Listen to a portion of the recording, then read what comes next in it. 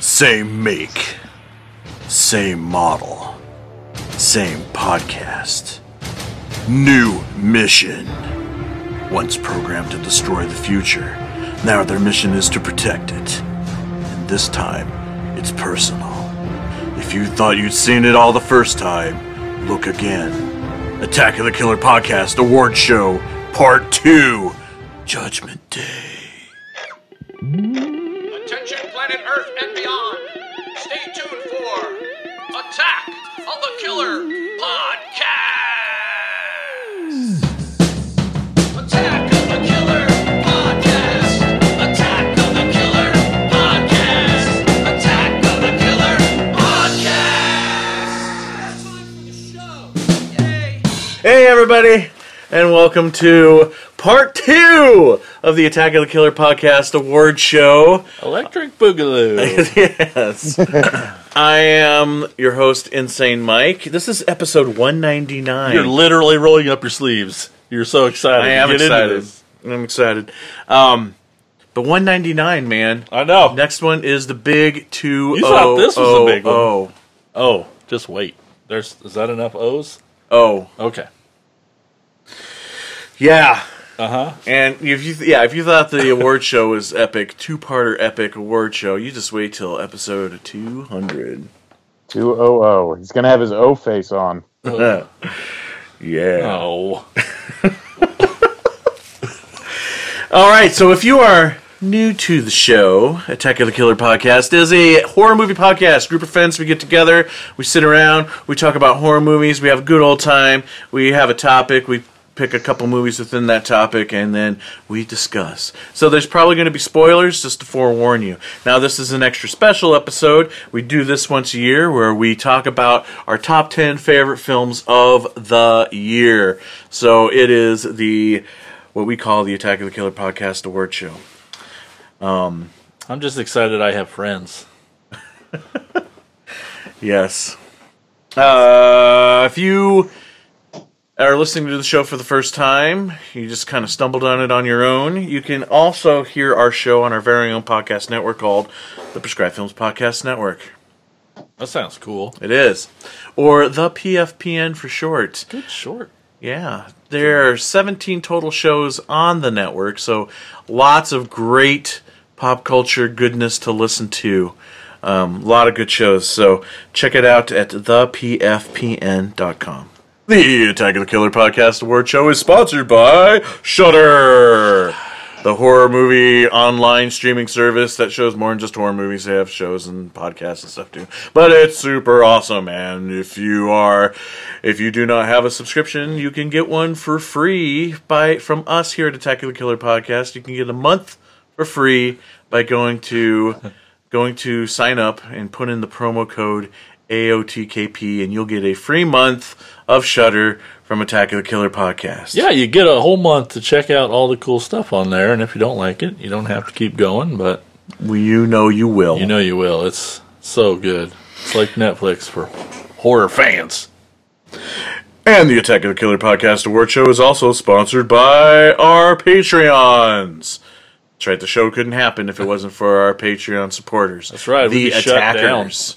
That's right. This award-winning award show Wait. wouldn't happen if it wasn't for the Patreon supporters. Or any of the show. The show wouldn't exist if it wasn't for you guys out there who support the show. It probably would exist, but we just want to make It wouldn't be as rewarding. There you go. Oh, Nice. good save. Like see, that. See what I did there? Love it. You too could be an attacker or a Patreon supporter by going to patreon.com/AOTKP. Check out the tiers, because there's lots of goodies that you could get by becoming an attacker. You get shout out on the show. You get weekly videos. You will get the show once a week instead of every other week, thanks to bonus episodes. You could get a t-shirt. You can tell us what to do on the show by recommending a commentary episode. And so much more. So do it. Check out the tiers and see what you want to do and become an attacker today. Again, that's patreon.com AOTKP. Now, it's time to get on with the show. But first, I gotta introduce you to the other hosts of tonight's festivities. Yay. The Killer Podcast Crew. Some say you need tons and tons of hosts to make this show awesome. I say all we need is just a tad. Tad good, everybody.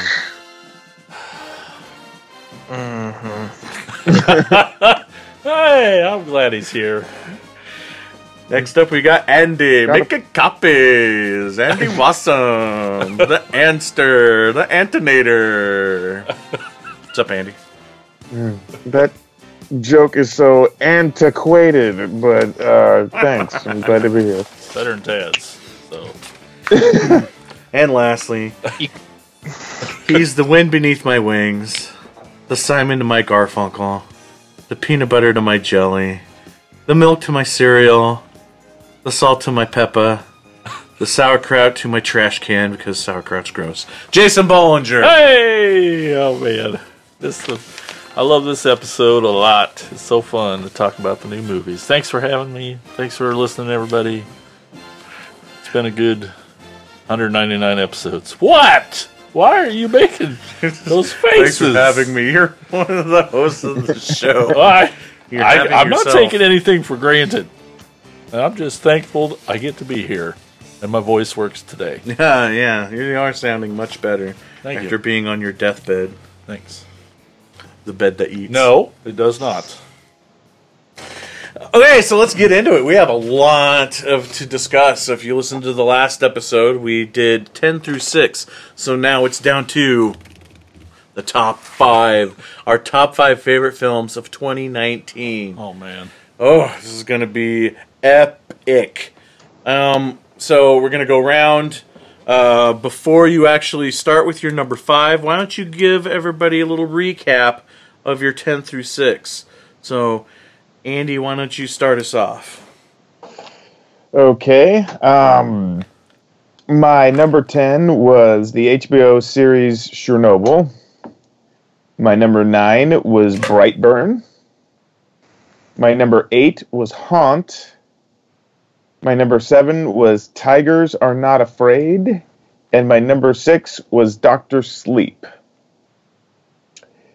My number 5 pick is Rabid. Rabid! Rabbit, Yeah, huh? made the list. Wow. Yes, Word on the street was you were excited about it, so I can't wait to hear you talk about it. I really liked it. The whole story about, this girl's face is all messed up. I mean, it looks like because she gets into a wreck and she's like completely beyond repair, but the repair itself, turns her into something that, is obviously, rabid, and just how it turns and changes people. I mean, I thought the practical effects were pretty cool.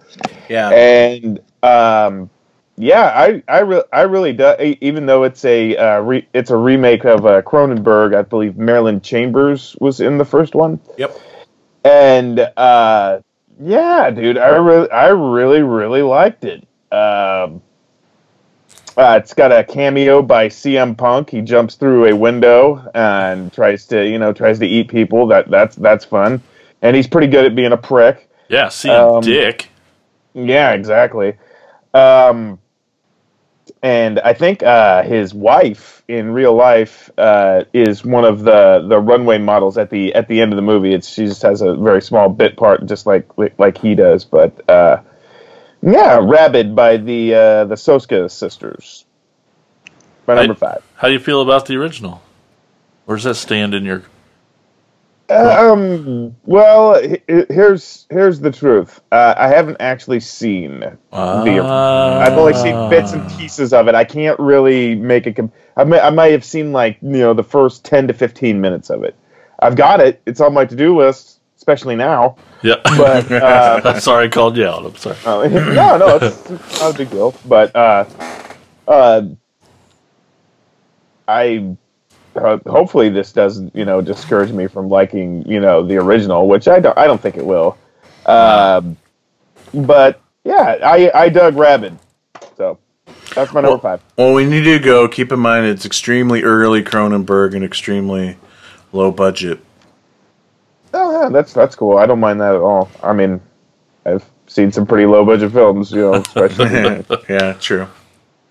I like this Yeah. movie too. Me too. Yeah, I enjoyed it. It was a little long for me. I thought they could have trimmed a little bit, but overall, yeah, the effects were awesome. I knew they would be. The Soska sisters always bring Oh yeah. the gore and the goo and Yep. they don't hold back. And Tristan Risk getting her fingers bit off, that was fun. Yes.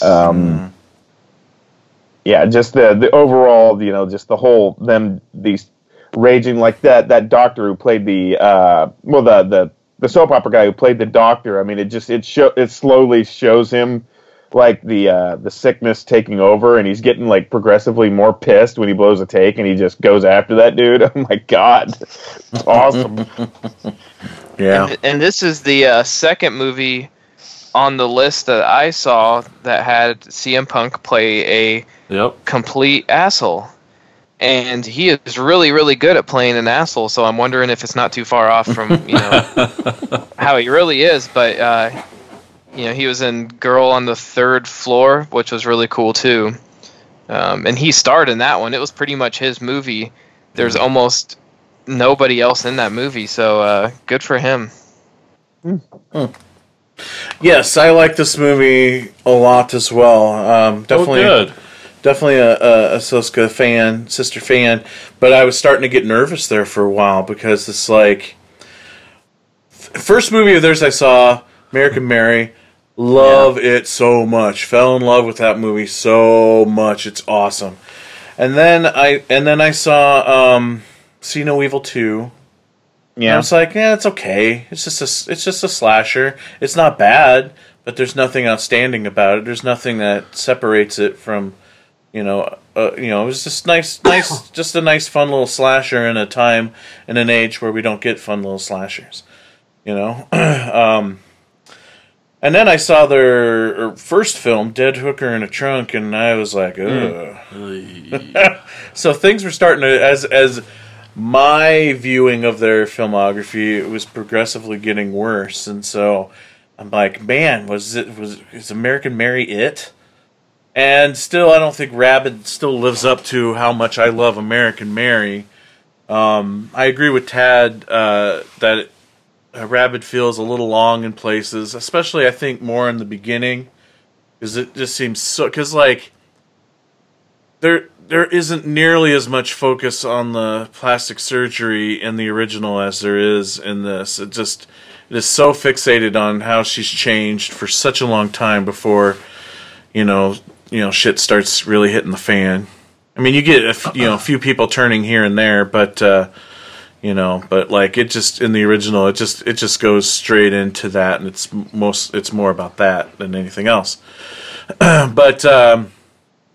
But yes, I still really liked it, and I feel like I can get a sense for what they are about as filmmakers, especially with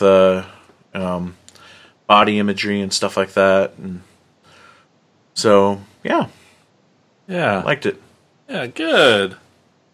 Yeah, I thought it was just a little clunky in its storytelling, but man, I did love those effects. Her face absolutely. shit was amazing. Yeah.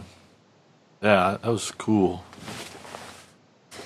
Nice. All right, so Jason, you're number 5, but first recap 10 through 6 for us, please. No problem. Number 10, Starfish. Oh yeah, Loved it. What? nothing. I just said, oh yeah. Number 9, The Man Who Killed Hitler and Then the Bigfoot. I love how it's the Bigfoot. I know. And That's the the title. I know. Then the Bigfoot. Number 8, my guilty pleasure, The Fanatic. Number 7, Brightburn. Number 6, Dr. Sleep. Number 5. And my number 5, Haunt. Nice. Loved it. And Tad talked about it last episode. It's hard to separate the movie with the experience, and how some of yours making movement on your list based on experience, which is fine. and It's totally I fine. was upfront about that from the beginning Totally. of the last episode, that there's going to be a lot of bias in my top 10 based on experience. And So, it's hard not to, this of all films to be biased about. It's easy to with Haunt because it's Well, our you just boys wait. who wrote and directed it. But Scott Beck and Brian Woods, who did another little movie, A Quiet Place, wrote that. Anyway, but I actually liked the movie. It was great. Like we said before, it's awesome because it's a Midwest haunted house, and all of us love going to haunted houses, and it really captures the vibe more than any haunted house film I've seen. And it was badass. It was a continual increase of intensity, and it just was freaking great. Mm-hmm. And Clown was in one of our movies, so it's even more personal. I think Shudder gave this one an award for like best guy whose face was scarier than his mask. I think. oh, nice.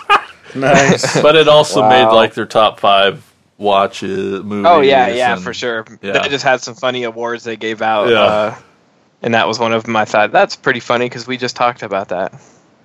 And it's so cool that it did find a home on Shudder because it does mean that it's guaranteed some audience, and Yeah. And I'm gonna preach this movie forever. So those out there who have Shudder, or are going to get a month free thanks to us, please check out Haunt because I think it's awesome. I'll get more on that later.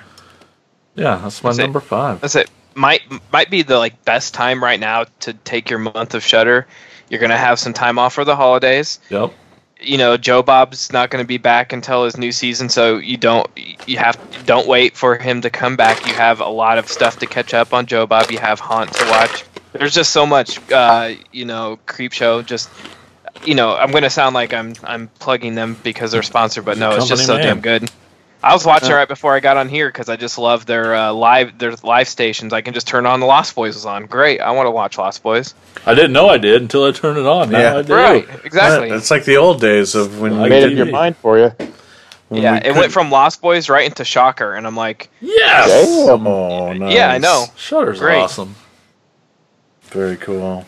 Shudder, they're just streaming from your house. It's like they're streaming from our libraries. Uh-huh. All right, so Tad, recap your 10 through 6, and then give us your number 5. all right, number 10 was The Perfection. Number 9 was In Fabric. Number 8 was Us. Number 7 was Tigers Are Not Afraid. Number 6 was Crawl. And number 5 was, or is, The Lighthouse. All right, you son of a bitch. Oh, man. Robert Eggers' new movie. He did The Witch. This one, I was not sure on how. I mean, I don't want to spoil anything for you guys, and I won't because I think this hits streaming on like the 20th, maybe. I know you're going to one So- cut this one this year. Is what Yeah, this we're one a few- is. It's going to be on Well, my this- list next year. Yeah, but this hit theaters, so you had a shot, you had a chance. Not in my town. I know. Come on. I'm sorry. I'd say Yeah, I you drove 2 traveled. hours to see it, so It looks so It's- fun. it's exactly what you think it is. I mean, if you saw The Witch, you think, well, what if they put 2 guys into a little cabin in a lighthouse and sort of drove them mad at each other because they're 2 gassy you know, guys in a lighthouse. yeah. I mean, another. I sort of have the theory that this is like the second part in a fart trilogy. Uh-huh. From A24. The first one was Swiss Army Man. We have this, and I'm excited to see what the third fart house movie is. But this one has a lot of yeah, it does have a lot of humor in it, and it's intentional. And it was interesting to listen to Eggers talk about that and talk about the set and how a lot of it was improvised and a lot of it wasn't necessarily acting because these 2 guys were actually getting drunk on set and they were getting pissed at each other because they're doing take after take after take in a confined space in horrible weather and bad conditions. So there wasn't a whole lot of acting to it.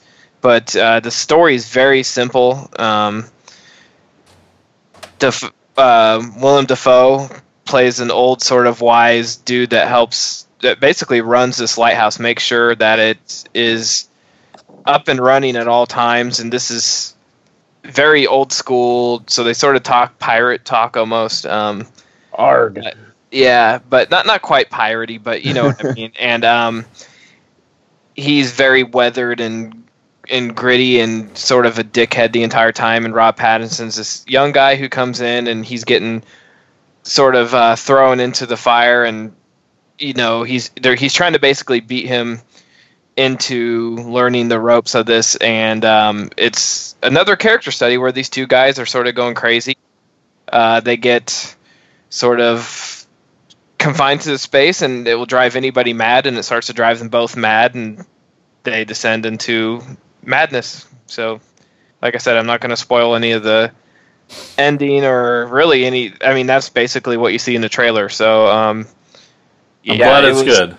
It's beautiful. It's crazy. It's funny. There's some moments that make you say "What the fuck," and there's some moments that say "Holy fuck," and it's definitely worth watching. It's cool as hell. I know you guys will watch it, and I'm curious to hear what you guys think about it. So that's my number 5, The Lighthouse. Nice. Interesting. Okay. All right, my turn. So recap my 10 through 6. We got 10 Child's Play, 9 Glass, 8 It Chapter 2, 7 One Cut of the Dead. I know, not high enough. 6 Us. Still regretting it. I really am. And number 5 got brought up on the last episode. My number 5 is Crawl, which was Taz's number 6. Heck yeah. Yeah. I don't know what more I could say after the discussion last episode, but yeah, I just saw it in the theater, so that obviously helps. And just, being on the edge of your seat, an hour and a half of just, gripping the edge of your seat for the whole time and just never letting up or stopping. It was just a fun ride, man. The CGI I thought worked really well. Way better than the pool. Oh, barely. Okay.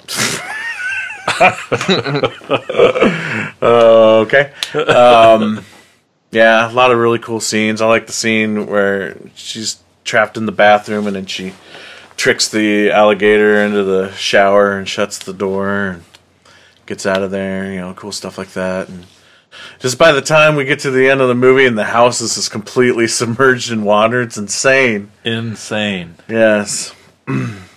Never want to experience No, you were thinking about moving to Florida, but then you saw that and you're like, nope. Yeah, well, not doing it. Yeah. I'm really hooked on bath salts, so I was really looking forward to moving to Florida, but not now. I was thinking about swimming in like a really big Olympic-sized pool, and then I saw the pool, so. So my number 5 is Crawl. Love it. Crawl to your video store and rent it today. Alexandra Aja. Yes. Back in the saddle. Yep. And still kicking ass. All right, Andy, what's your number 4? I feel like I may have ranked this maybe a little too high, but I really liked it because it's a slasher movie, but it's got just a completely very unique story to it. And my number 4 is The Furies. Oh. I don't even know this one. I knew this would fall on your list after you told me you watched it and really enjoyed it, and I just avoided the conversation because got to save it for the podcast. Okay. The story is about these group of girls that they get abducted, and basically they're kept in like these trunks or coffins, and they're out in the middle of this wooded area, and each of these girls is called a beauty. And there's 6 beauties, but also, as it turns out, as the movie progresses, they're being stalked and hunted, but there's also 6 beasts. Now, how it plays out, they all think they're being hunted, and they're all very terrified of these guys, but actually each beauty is assigned a beast to protect them. Now, that way, if a beast goes after one of the other beast's beauties, that beast will try to protect her, and these two slashers will basically start fighting each other. And Neat. of course, the other slasher will just go after these other beauties that aren't his, and they'll try to protect him. So I mean, it's all played out in a game, but at the same time, these girls have things implanted in their eyeballs that are basically that they're VR enhanced. So basically, they have people who are paying to watch this as they're getting stalked, like via the internet or whatever. And it's just a very neat concept, and they can't get out of this area because it's kind of like got like this really high pitched squeal that just like really hurts their ears or whatever, kind of like how they had like the exploding collars in like The Running Man and shit like that, right? They can't get past this sector, and I really, really liked it because it gives me the stuff that I grew up on that I really, really, really like, but it turned the story around a little bit. It just gave us something different, but at the same time, it gave me something that I really, really like, and that's what kind of draws me into movies. So. My number 4 is The Furies, and I don't know, Jason, Mike, you guys didn't see this? No, honestly, I never even heard of it. It's on Shudder. Yeah. Okay. Sweet. But Ted, you saw it? Yeah, I actually really didn't have any interest until Paul Rust talked about it on In Myers We Trust, and he had a lot of good things to say about it, and said he really enjoyed it for. He said, if you're into slashers, you'd really enjoy it. I watched it, and maybe it was the score that threw me off. I did not love this one, and I don't know. Maybe I need to give it another shake because I had in my mind like I was expecting something different, and then I watched it. It wasn't what I expected, so I didn't enjoy it as much as I could have just watching it on its own. But it had a lot of really cool moments, and I like the idea of it. It's really cool and original. It's not another zombie movie, not another slasher. It was very original. There was parts of it I did like. I just didn't. I wouldn't put it. It doesn't make my list. And yeah, I just remember really not liking the score for some reason. All right. Interesting. All right, cool. So moving on then.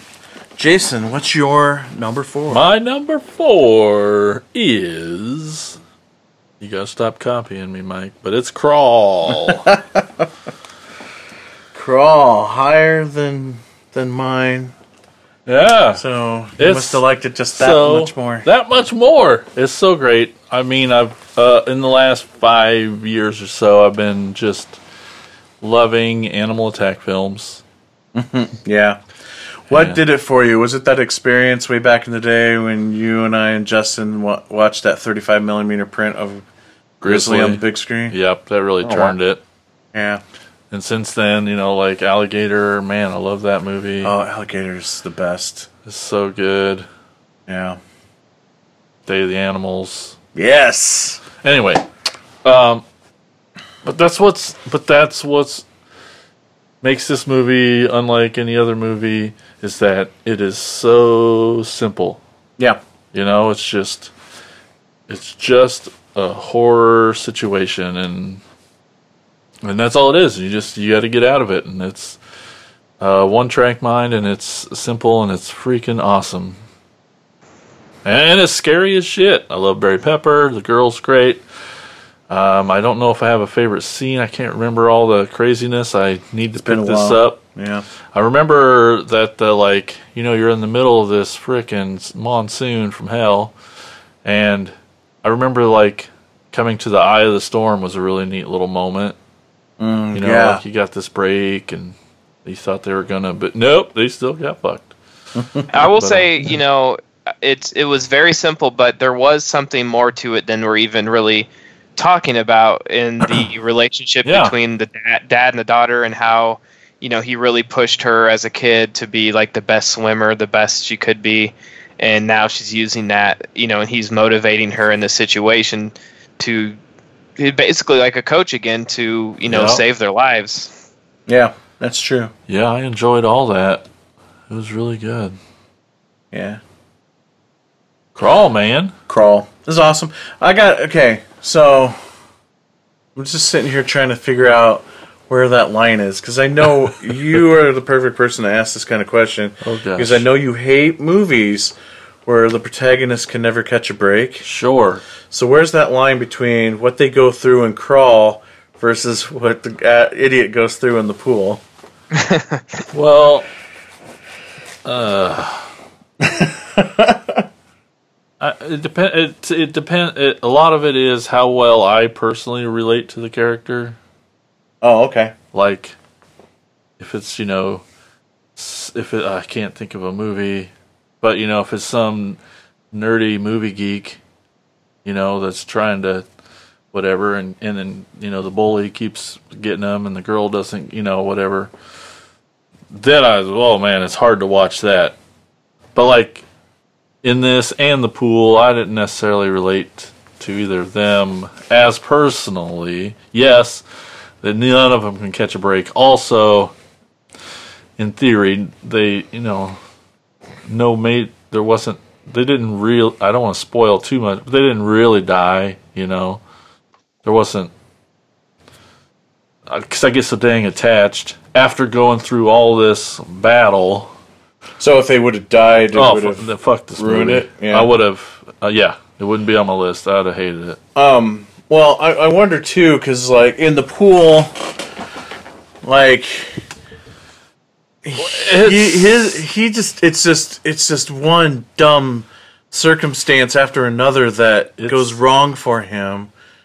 Where there's a few moments in the crawl that's like that. Like what spring to mind for is sure. when the police show up, and you think, okay, things are going to start looking up, and then even the cops don't make it out alive, and Yeah. No, that movie does it too, but the pool was so. it's literally just all it is a dominoes. series of events That's all one it is. after another. Yeah. Yeah. It's so over the top. Maybe and that's what it's it is. Never catching a break. It's comical for that too. Yeah. But, no, that's a good question. There's definitely a line where I have a hard time with main characters who can't catch a break and liking it and not liking it. So, Yeah. Yeah, I figured that's a thin line for you, because I know yeah. we've had discussions on so many movies that you hated just because, and your It's just answer too hard is, to watch. Yeah. yeah, protagonist never caught a break. Yeah. Tad, what's your number 4? Oh man, I'm so excited. This one I fucking loved, and it came out of left field. I didn't know anything about it before I watched it, and I enjoyed the shit out of it. And it is Bliss. Oh man. Joe Bagos. This movie is beautiful and gory and so exciting for me. I just loved every second from the beginning to the end. It's about an artist, a female artist. She's a painter. She's sort of having not a writer's block, but like a creative block. She's having a hard time, and her agent and a curator are really sort of after her about getting her pieces done for a gallery, and she's stressing out, and she's definitely a party animal, definitely irresponsible at times, but she starts sort of getting, I mean, she's a druggie too, but she gets back into using some heavy stuff to sort of cope with the stress, and she does this stuff they call bliss, and it starts fucking her up, and she has a lot of, she hallucinates quite a bit, and so there's a lot of drugs and sex and murder, and Your three man, this favorite one was- things. I fucking love this one, man. The soundtrack was rad, the visuals were rad, the art was rad, the girl's hot, blood and guts, art, demons, everything was so cool about this. It was right up my alley. Yeah, I really Nice. wanted to catch this one. But Nice. What's Did anybody else see this one? I did not, but Dustin. you're making it sound awesome. Yeah, you are. Oh man, like so cool. If Dustin was on, he could talk to with you oh about man, it. Dustin. Yeah, I won't. Like, there's so much more than what I'm just sort of selling you on the idea of it. But there's some twists that it's more than it sounds like on the surface. But it's sort of cool. You know, she uses this stuff called bliss, and like I said, she hallucinates. Bad shit happens when she's on it, but also like her art gets better. So she has okay, well, you know, the good and the bad. I should probably keep you. It's motivating. It's like an artist. You know, they use drugs, they become more depressed, but their music becomes better. You know, a lot of musicians use drugs as a muse, but yeah, this is set in sort of sleazy part of LA. Has had George Wendt in it, which he plays like a very minor nice. character. That was a surprise. There's some like character actors in this. The lead actress, Dora Madison, was really good. She's I remember her from Dexter, but I don't remember her from really much else. But she is perfect. She's sort of like, I just love this because it felt like she was, I don't even know how to explain it, like a female lead that was just badass. Like, she had all these dudes who wanted her and were trying to abuse her and trying to use her, and she was not having any of it. And she's sort of, you know, fucking everything up in her way, and just, I loved it. I thought it was great. Nice. awesome. All right, now we're getting there, folks. It's time for our number threes. Nope. What? Oh yeah, me. My number 4. Oops. Sorry. My number 4. Well, we've talked about it a bunch already, but Brightburn. Brightburn is my number 4. Oh, I knew it'd be in your top 5. Had to have been, right? Had to be. It's a comic Horror book. movies mixed with superheroes. Like, come on, right? Don't get enough of those. No. So, but I don't know what else to say. I just, it's just good. Watch Well, it. what was your favorite part? Oh man. Oh, I mean, don't as a know. guy who's seen this take on comic book heroes before, how's it stand up with other evil Superman stories or? Well, really, evil Superman stories where they truly explore like how dangerous it could be has only really ever been done in the medium of comics, and like I feel like this is right up there, and if not surpasses it, because this movie doesn't hold back, or even a comic book, you know, holds back. You know, I just think of like It's not killing kids, and I just think of like this one character, you know, Superboy Prime. When they brought that character back, and I won't go into the whole thing, but he just starts obliterating people, like ripping arms off and blowing holes through them, or freezing them to death, and then shattering the ice, oh my, and you know, shit like that. But like, never like just taking his mom all the way up into the atmosphere where her face starts to freeze, and then just throws her right back down on Earth. And, you know, it's just, Brightburn really goes for it, and I really appreciate that. And it's just like, how do you stop him? And what's cool is, like, there is a way, just no one could get it done. So, yeah. Did that ending surprise you? Because it was definitely it wasn't a Hollywood ending. man, with the plane crash and all that shit. Oh, man. Oh, yeah, I don't know. Maybe a little bit, because I mean, there's that little, you know, hope inside of you that like she's gonna actually Mom's stop gonna get him. it. Mom's gonna stop him, but she doesn't. You know, and I love the stuff where he's like, you know, shaking up the house and everything, and Yeah. Man, that moment when the dad takes him out into the woods Oh fuck. oh yeah. and it doesn't go his way, and you're like, oh, we're all fucked now, because now you've just pissed him off. Mm-hmm. Right. They draw it out, you know, like making you feel him, because you're like, how do you point a gun at your child, you know? Right. And they don't just breeze through it. They pause on that moment, and you have to think about it, and it's rough. Yeah. He raised that boy, and he tried to nurture him as best as he could, but he just, Didn't Yeah. turn out so good. no. Oh, man.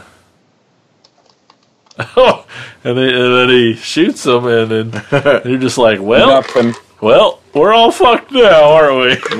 Yep. Oh, shit. I thought the little dude was awesome, too. Oh, that The yeah, kid, I thought his acting was great. yeah. Everybody was really solid in it. Yeah, Yeah. And you're right, that costume's my favorite part. I love the mask. Yeah, mask and that tattered sheet cape. And kind of scarecrowish in Yeah. a way.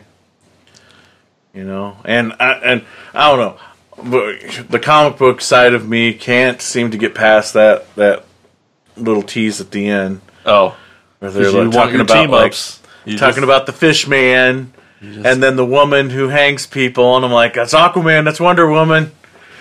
yeah, that was cool. The evil versions of all of them. Yeah, Very cool. yeah. You're not gonna let that go ever, are you? No, not until I get that movie, the Evil Justice League. Oh, now we can move Now, on to number 3. Top 3. Top 3. Oh, We're into my the God. top 3. I'm so nervous. Top 3. So, Andy, what is your number 3 of 2019? My number 3, and I'm sort of this. I guess this is sort of breaking the rules again because it's based in reality. But my number 3, I love this damn movie so much, and Tad mentioned it earlier, I believe, in the honorable mentions because he says it doesn't really fall under horror, but there's a lot of horrific shit happened in this movie, and it's The Lords of Chaos. Fuck yeah. Fuck yeah. Buckety, fuck yeah. Holy shit. I mean, just the prolonged stabbing scene at the end. This is what, The suicide, man. Oh, the that's suicide. Jesus. How did I have a couple cats at the house, and I've become a cat lover, even though little fuckers destroy my furniture. And this guy is like, hanging a cat in his room, and I'm just like, oh, you fucking piece of shit.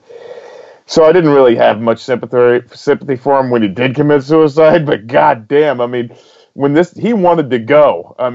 He got the job done. He wasn't fucking around. And we saw him blow his face off.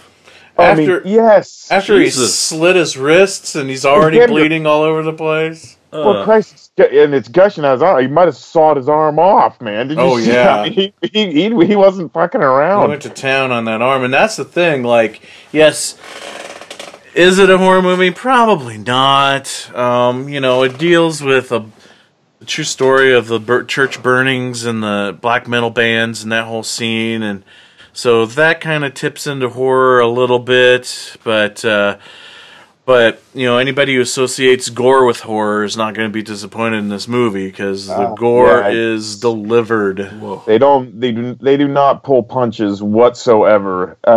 It's just, but this is just how.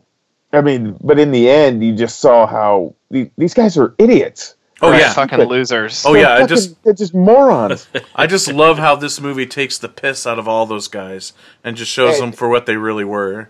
Yeah, and it's just like they had like these, we're just this, we're the darkest we can be, it's just like they went ahead and they lived by these bullshit ideals which they didn't even fucking believe in the first place. It was all based upon their overinflated egos. Right, it's like a big these- pissing contest. Yeah, Oh, yeah. it's just like who's got the biggest dick in the room, and it's just like how they all get their comeuppance. Even though in the end you kind of feel a little bit for Rory Culkin. Yeah. Yeah, you kind of feel a little bit for him. He's just like he's the guy's like stabbing the piss out of him. He's just like, me, I just say things. Which is basically the premise of the whole damn movie. Yep. It's like all these guys are just talking out of their ass. Yeah, But on all fronts, because even as black metal, as musicians go, they don't play fucking shows. You know, they're not even really a band. Like when at one point in the movie, I stopped and thought about it. It's like, okay, the drummer committed suicide. One of the guys quit. There's only 2 members of this band, of this full band, the big black metal band, and there's only 2 members. yeah. And I love that. Oh, I'm sorry. Go ahead. Well, I mean, just what a Lords of Chaos. I mean, what a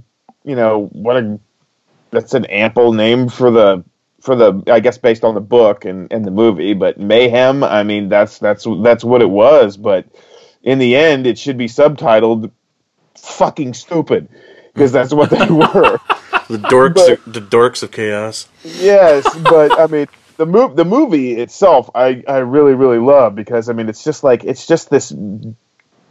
this car crash of, how fucking stupid are we? It's just it needs to be watched once. I mean, it makes people were talking about like, Motley Crue, The Dirt, and how controversial that was. I mean, watch this. It makes it look like it makes The Dirt look like an episode of Romper Room. I mean, it's nothing. Well, I watched this movie multiple times. I can't get enough of it. I truly love it. And one of my favorite scenes is when Varg is about to go out and kill the well, it wasn't Varg. Who was it? One of the guys who killed the gay man outside the bar.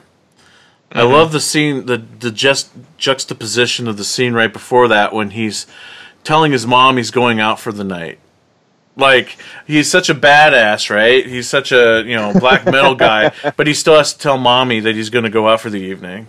That's funny. Yeah, and then he owns a record store with like the most metal stuff, but his dad's basically paying for it. Yeah, yeah. And like you said, at the very end, when he ends up dying, he's been a piece of shit the whole movie, but at that point he's sort of trying to get out of it. He sort of realized he's a fucking idiot, and he's done with it. He wants it to be in his past, and then it comes back to bite him in the ass. So it's sort of bittersweet. I mean, it's the price you pay for being a poser, I guess. I don't know. I wouldn't know anything about it.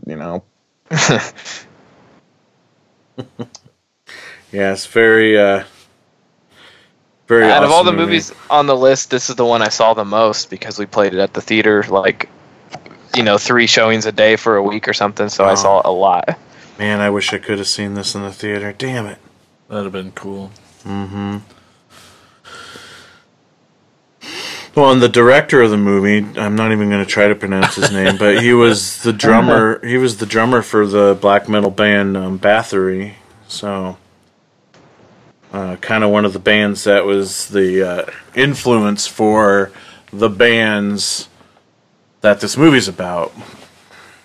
Yep. Yeah, and the dude you're talking about, the lead guy, he's on like YouTube, saying this movie isn't true, and of course like that they're dragging his name through the dirt and stuff. It's like, Yeah, well, yeah, of Varg. course. Yeah, He's of got a course you're shit ton of gonna say YouTube videos. Yeah. I wonder what John Stalter thinks of this movie. Oh, I wish he was here. I kind of want to talk to him about it right now. Good pick, Andy. Love that movie so much. Thank you. Jason, what's your number 3? Oh my gosh.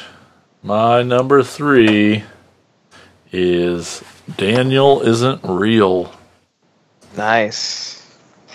You really like this one, huh? I did. It was freaking awesome. I had so much fun. It was awesome. So it's Fight Club? No. Okay, just checking.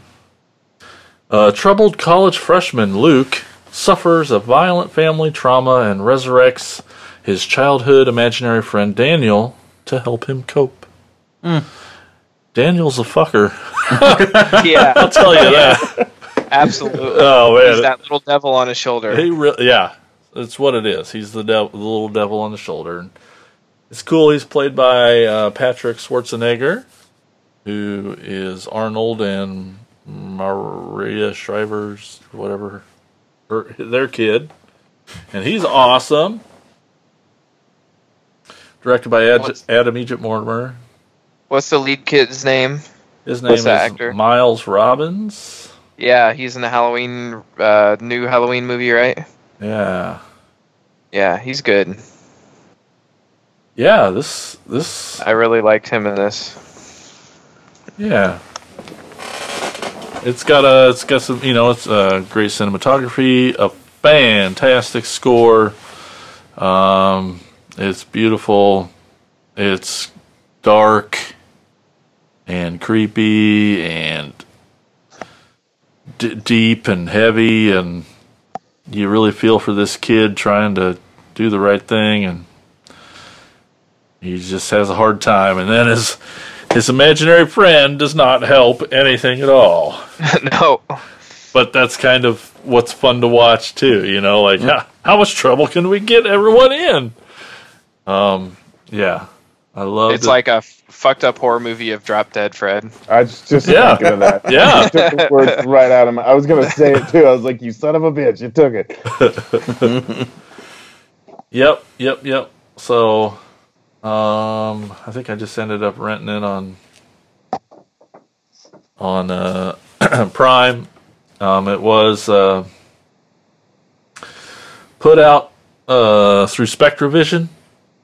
Oh, sweet. Yeah, Okay. Elijah Wood. Elijah Wood's, Company, yeah. who did Mandy. Not like that in any way, but Also it's Greasy Strangler. good though, because Elijah. It's quality. The only thing it has in common is, good production value overall.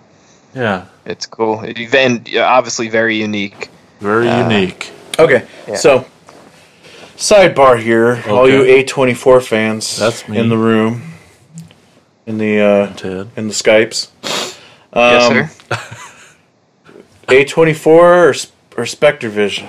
I don't think you have to choose I between think you them. because I asked. I would. Why not both? Why not both? Well, which one's better? Well, I think. Personally, go ahead.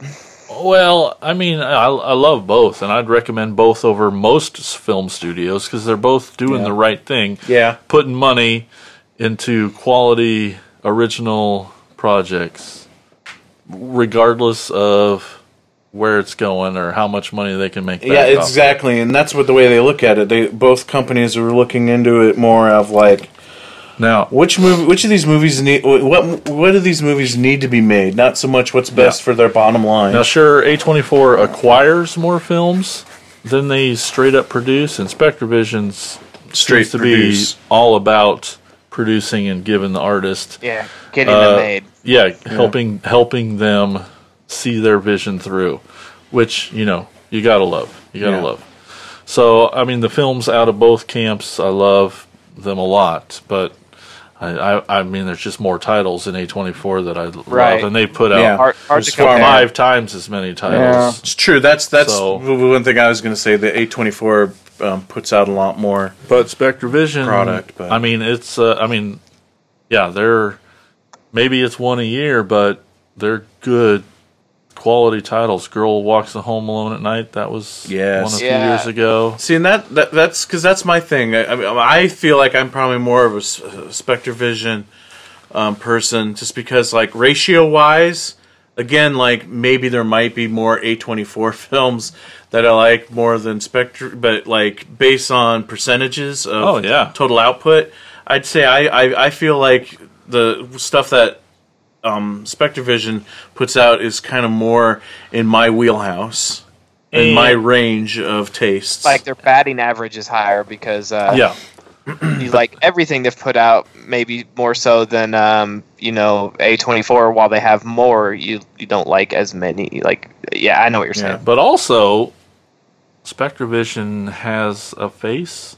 They have someone, That's true. A24 is just A letter and a and number a couple numbers. We have Elijah Wood, Who and if you love know anyway. anything about Yeah.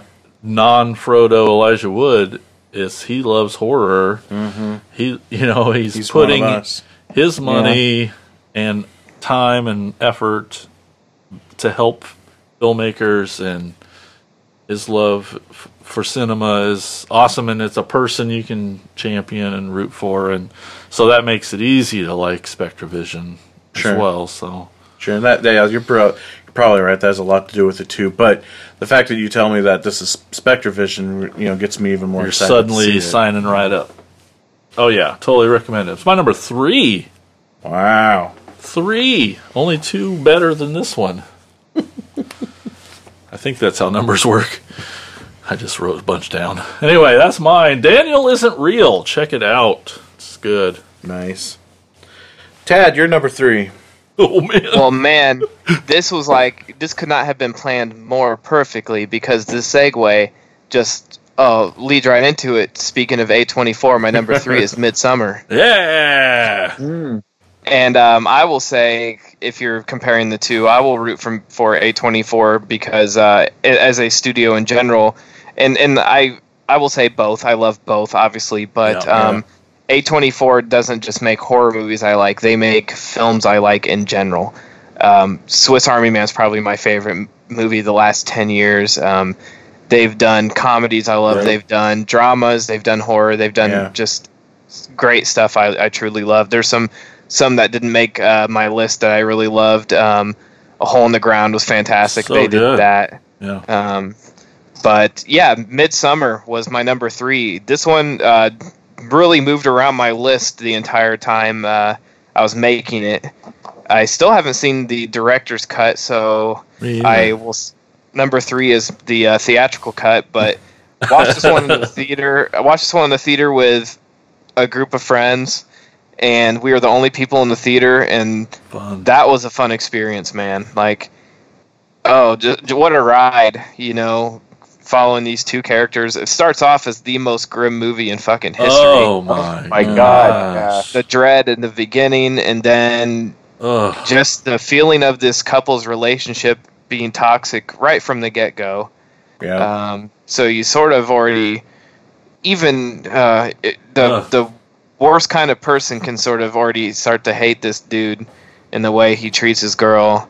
And then they go on this trip, and if you're listening to this podcast and you haven't heard of Midsummer, I'm shocked because when this was getting promoted and advertised, there was people all over the world. It's like whenever Conor McGregor fights, a bunch of my friends who don't watch fights are like, "Hey, are you having people over for the McGregor fight?" When this came out, people were like, "Hey, are you going to go see Midsummer?" This I movie, know. Midsummer. Yeah. I was so really many surprised. normies were tuned Yeah. into this movie coming out. Blew my mind.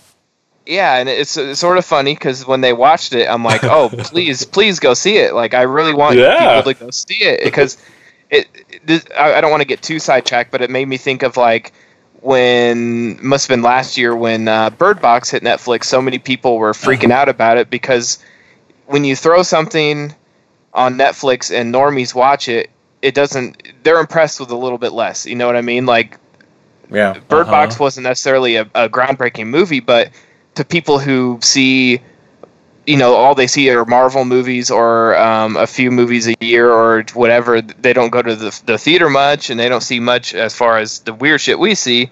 They see something like Bird Box, like, whoa, that was really, complex. That was really cool. When I started hearing people talk Midsummer, I'm like, oh man, your world's about to be fucked. And I had so many people asking me about it. They're like, so what do you think of this? What are you gonna go see it? I'm like, of course I'm gonna go see it, and I absolutely loved it, man.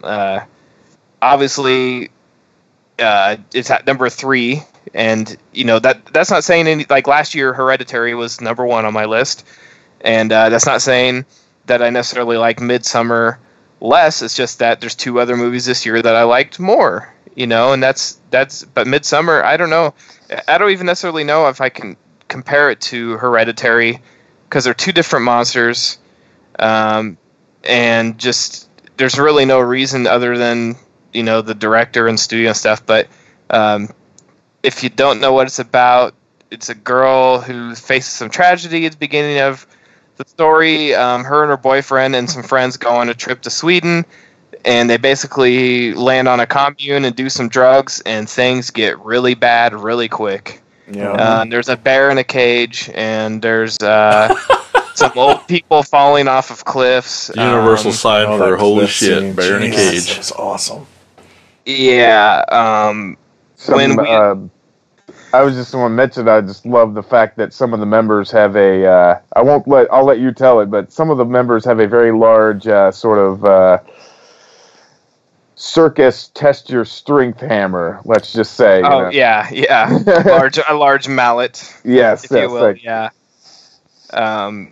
And yeah, but the thing is, it's a fucking gorgeous movie, just sort of like Hereditary. But this is even more gorgeous, like the flowers and the oh my gosh! Yeah, it's beautiful. It's all Yeah, sweet. daytime. yeah, Yeah. Sweden's gorgeous. It's a bright movie. It's that sort of a very big contrast where when shit's getting bad, you're seeing it right in daylight, right in front of your face. Nothing hiding in the shadows. No dark, scary. It's right fucking in front of your face, well lit, and some of the silence in the movie is just like Hereditary is such a killer. There's moments where you just sit in dread, which is always a good what time. a feeling. Yeah. Yeah.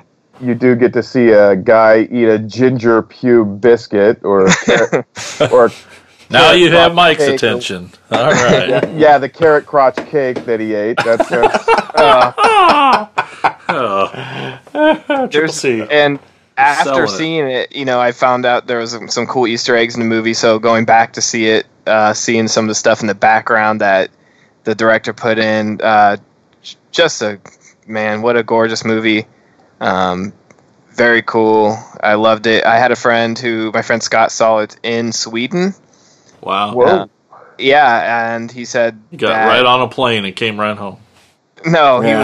his band was on tour, and they were in Sweden, and he was like, "I'm gonna go see this Midsummer." He didn't know much about it, and then he's like looking around the theater, like, I wonder what they're all thinking of this, because this is what like Americans are gonna think of their country now. Like, this Yeah. is what you guys do. You're a cult and you murder people. Yeah, cool movie. I never want to fucking do acid.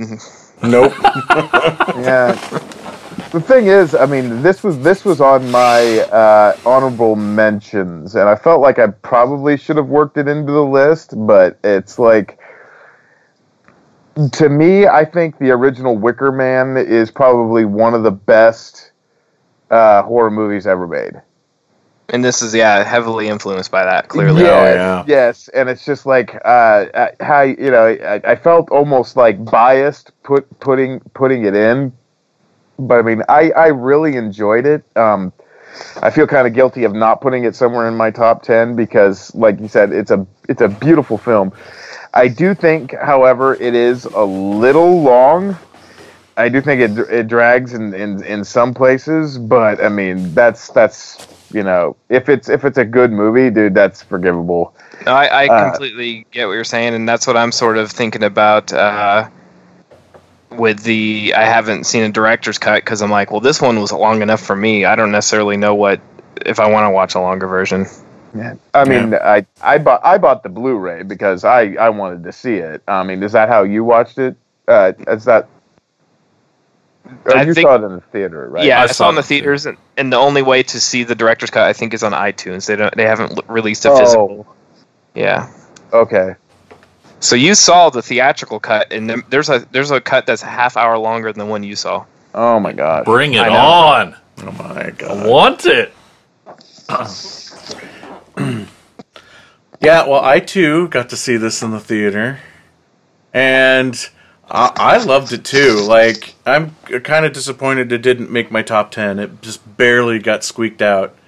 I definitely had a lot of fun with it, but again, it's like, I'm gonna say, is it the experience of watching it sway it that much? Because I'll tell you, like, I Well, not like this enough. way better than Hereditary. Other than a couple scenes, Hereditary didn't do very much for me. You need to watch it. I again. thought that was a super slow burn, and I just couldn't get into it. Where this, I was invested from the get go and all the way through. Oh, I wished you'd seen Hereditary in the theater, obviously, but Yeah, but yeah, and it's I not really really liked one to this. throw on at a party.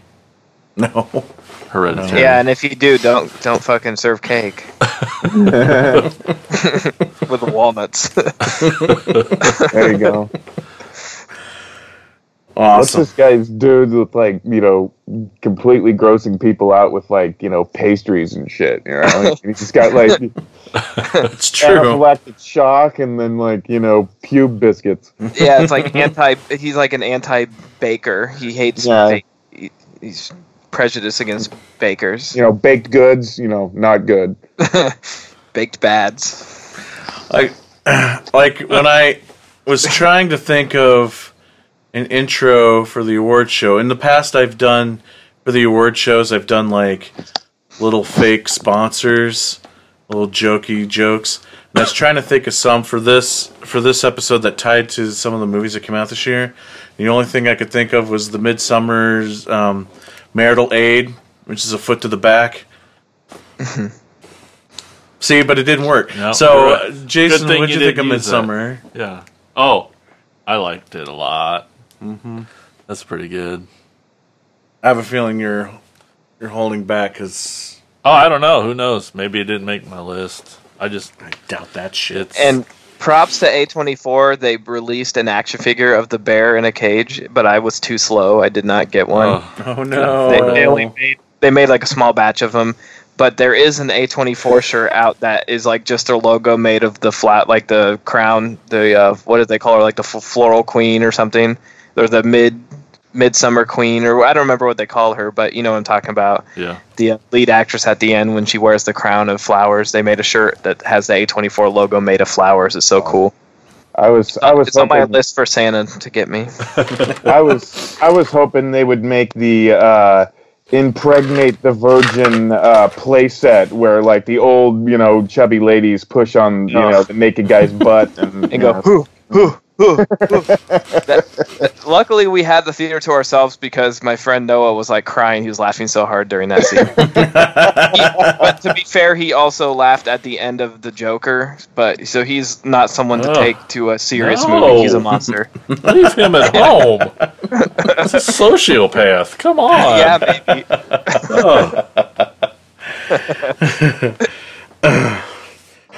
Awesome. where the hell even are we, man? Right? Where? Mike's turn for number 3. Yeah, okay. My turn for number 3. My number 3 favorite film of 2019 is Godzilla King of the Monsters. Godzilla makes an appearance. Yes. I mean, this was my childhood wet dream here, this movie, you know. Seeing like big budget awesome versions of these monsters that I grew up loving and watching and watching Amazing them duke versions. it out. You know, this is the best of this whole franchise so far that they've done. Uh-huh. And I thought the effects were great, and the fight scenes were freaking amazing. Amazing. So I think I read somewhere someone described this movie perfectly, and this is another one where we just talked about this, where I feel like an experience can change it, because this came out right around the time of the film festival, and I missed it by like a few days. It left the theater right before I could go see it, and to me, I was so sad because I knew no matter how big of a TV I watched it at home, it's just not good. It's not Godzilla. It's not going to be the same as a theater, you know? yeah, And I feel like I would have absolutely loved this one. Mike Dougherty directed it. I fucking loved him. yes, One of my favorite humans alive. He got a huge studio opportunity, and it's gorgeous. But I think what I was talking about when I read earlier, someone called it concept art the movie, and I love that because it's For like real. yeah, because it looks like when you get one of those books they make of like the art of Godzilla and all the stuff is so gorgeous. Like he put that on screen. It looked like concept art put right on screen, and it was True. gorgeous. Like, you know, yeah. A lot of those scenes, like when Mothra reveals herself under the waterfall. That's definitely one of those moments. And, yeah, there's a lot of that. I can agree with that. Well, it's also just great too because I feel like you really get to see the fight scenes in this. Yeah. It's not like super close-up shaky cam or shot at night in the rain, you know. yeah, I think they must have listened to the criticisms from the first movie where people felt like they got cheated out of seeing Godzilla really at all. It was tough to see him. When you did, it was close up, or you didn't get the whole thing. Well, screw the haters, because like I remember when that movie came out, and I like that movie a lot too. Yeah. The first Godzilla one came out. Love it. And people were hating it because they said it was like, too much story, not enough monsters. And then when this one comes out, it flips. Everybody's saying there's too much action, not enough story. I'm like, make up your effing mind already. It's Godzilla, man. Like, just Right. give us fucking rad fights. Like, if you're complaining about not enough story, have you ever seen Godzilla?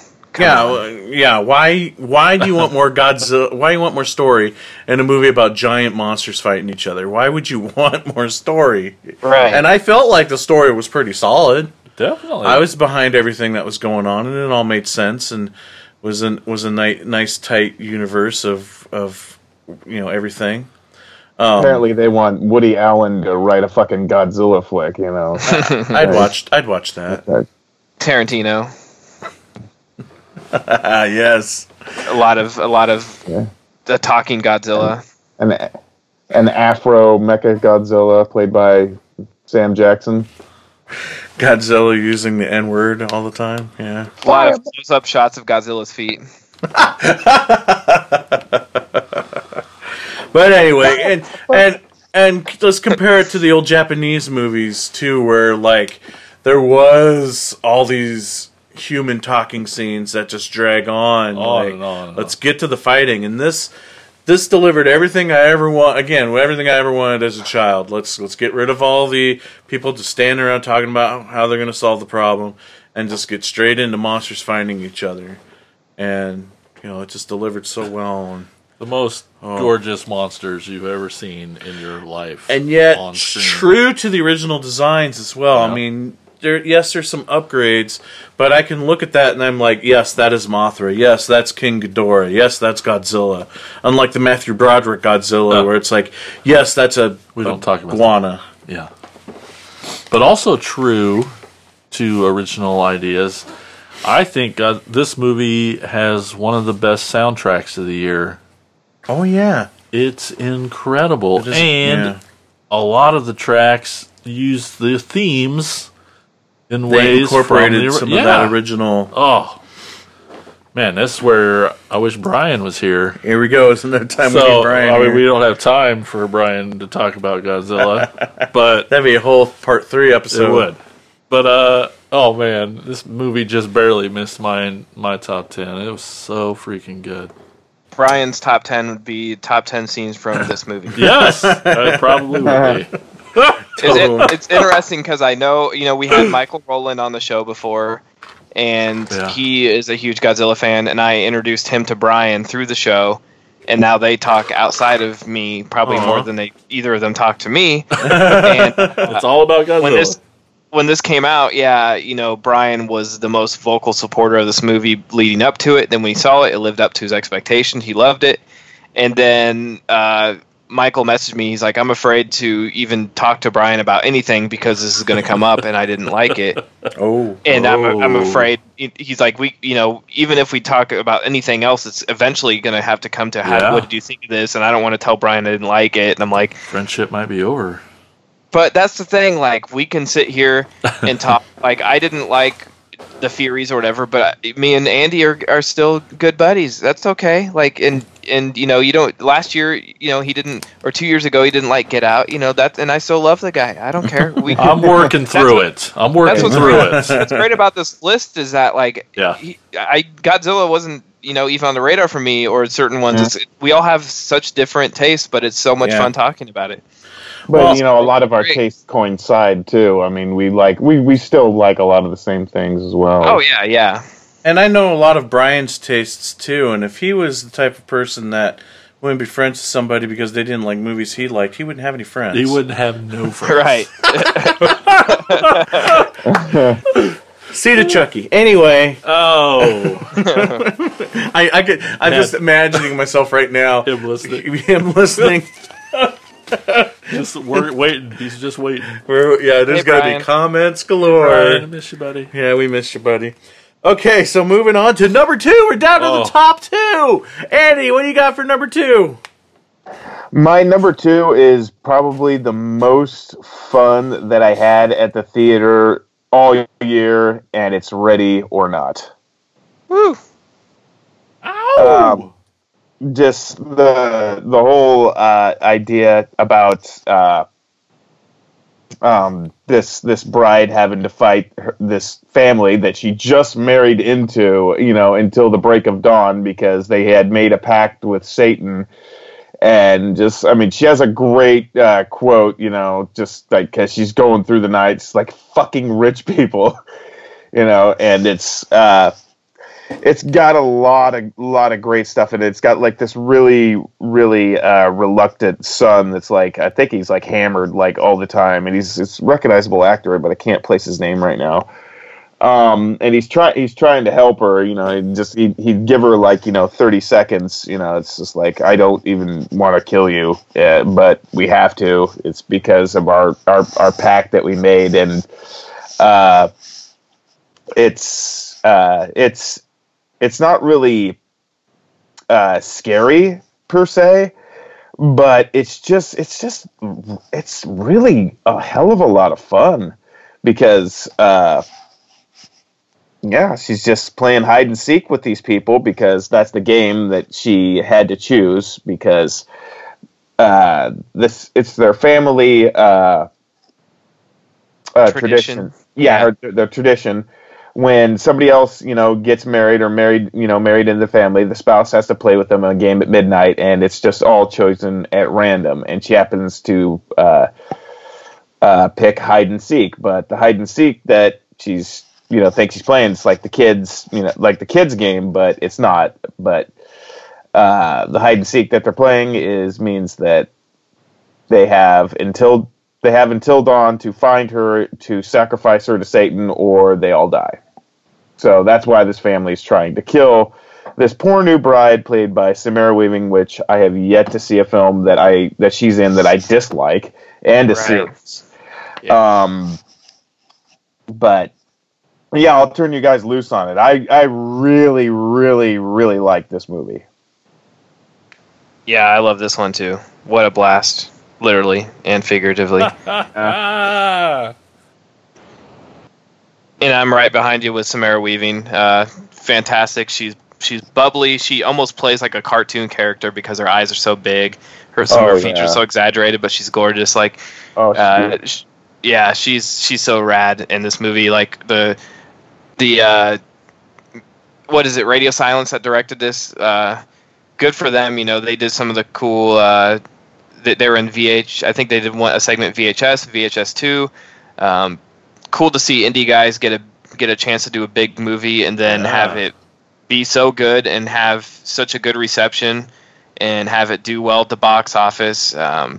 Original horror done by indie guys succeeding. That's great. We need more of that. That's exactly what we need. And seeing her like in the wedding dress with the Chucks on, like what a cool, I don't know, man. Everything about this just was perfect for me. So I loved it too. Me too. So much fun. It kind of blows my mind. It's not on Mike's list yet, just because there's so much comedy. The comedy's so great in it. Yes, I laughed my ass off. And I don't know if you haven't seen this one, I will not spoil the ending, but the ending is like a huge risk because it could have gone either the way it did, or it could have been just horrible and ruined the movie. And I thought it hit it right on the mark, and it was so perfect. I love the ending. Loved every second of this one. I can't even think of anything I would fault of this movie. The movie defenders would be proud of us because I love this one. I don't have a single bad thing to complain about this one. Agreed.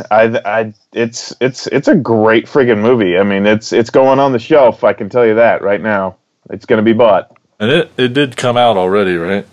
Yeah. It just came out. Oh, it is? Oh, it is? Okay. Yeah. I think it is. I need just recently, a couple of weeks ago or something. So by the time this comes out, it'll definitely be out. Hopefully you all got it for Christmas. Yeah. Do you have any favorite scenes or kills or... Oh, some of my favorite scenes and kills are basically the ones that happen by accident, because it's like Yes, this that's what I was thinking too. the coked up I guess the sister-in-law in this case, the coked up sister-in-law just keeps fucking up and killing the wrong people, and it's Yeah, doesn't know what she's doing.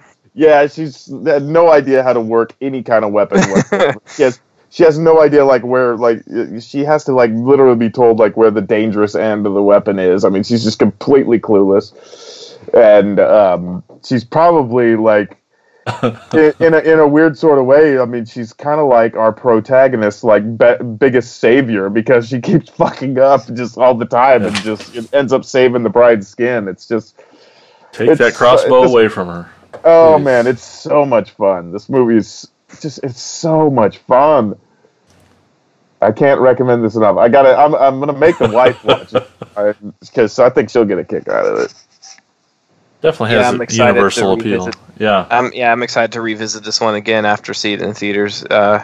What a blast! Super excited to see Andy McDowell kicking ass in a good role still. She's awesome. I think she was the mom, right? Yeah, Yes.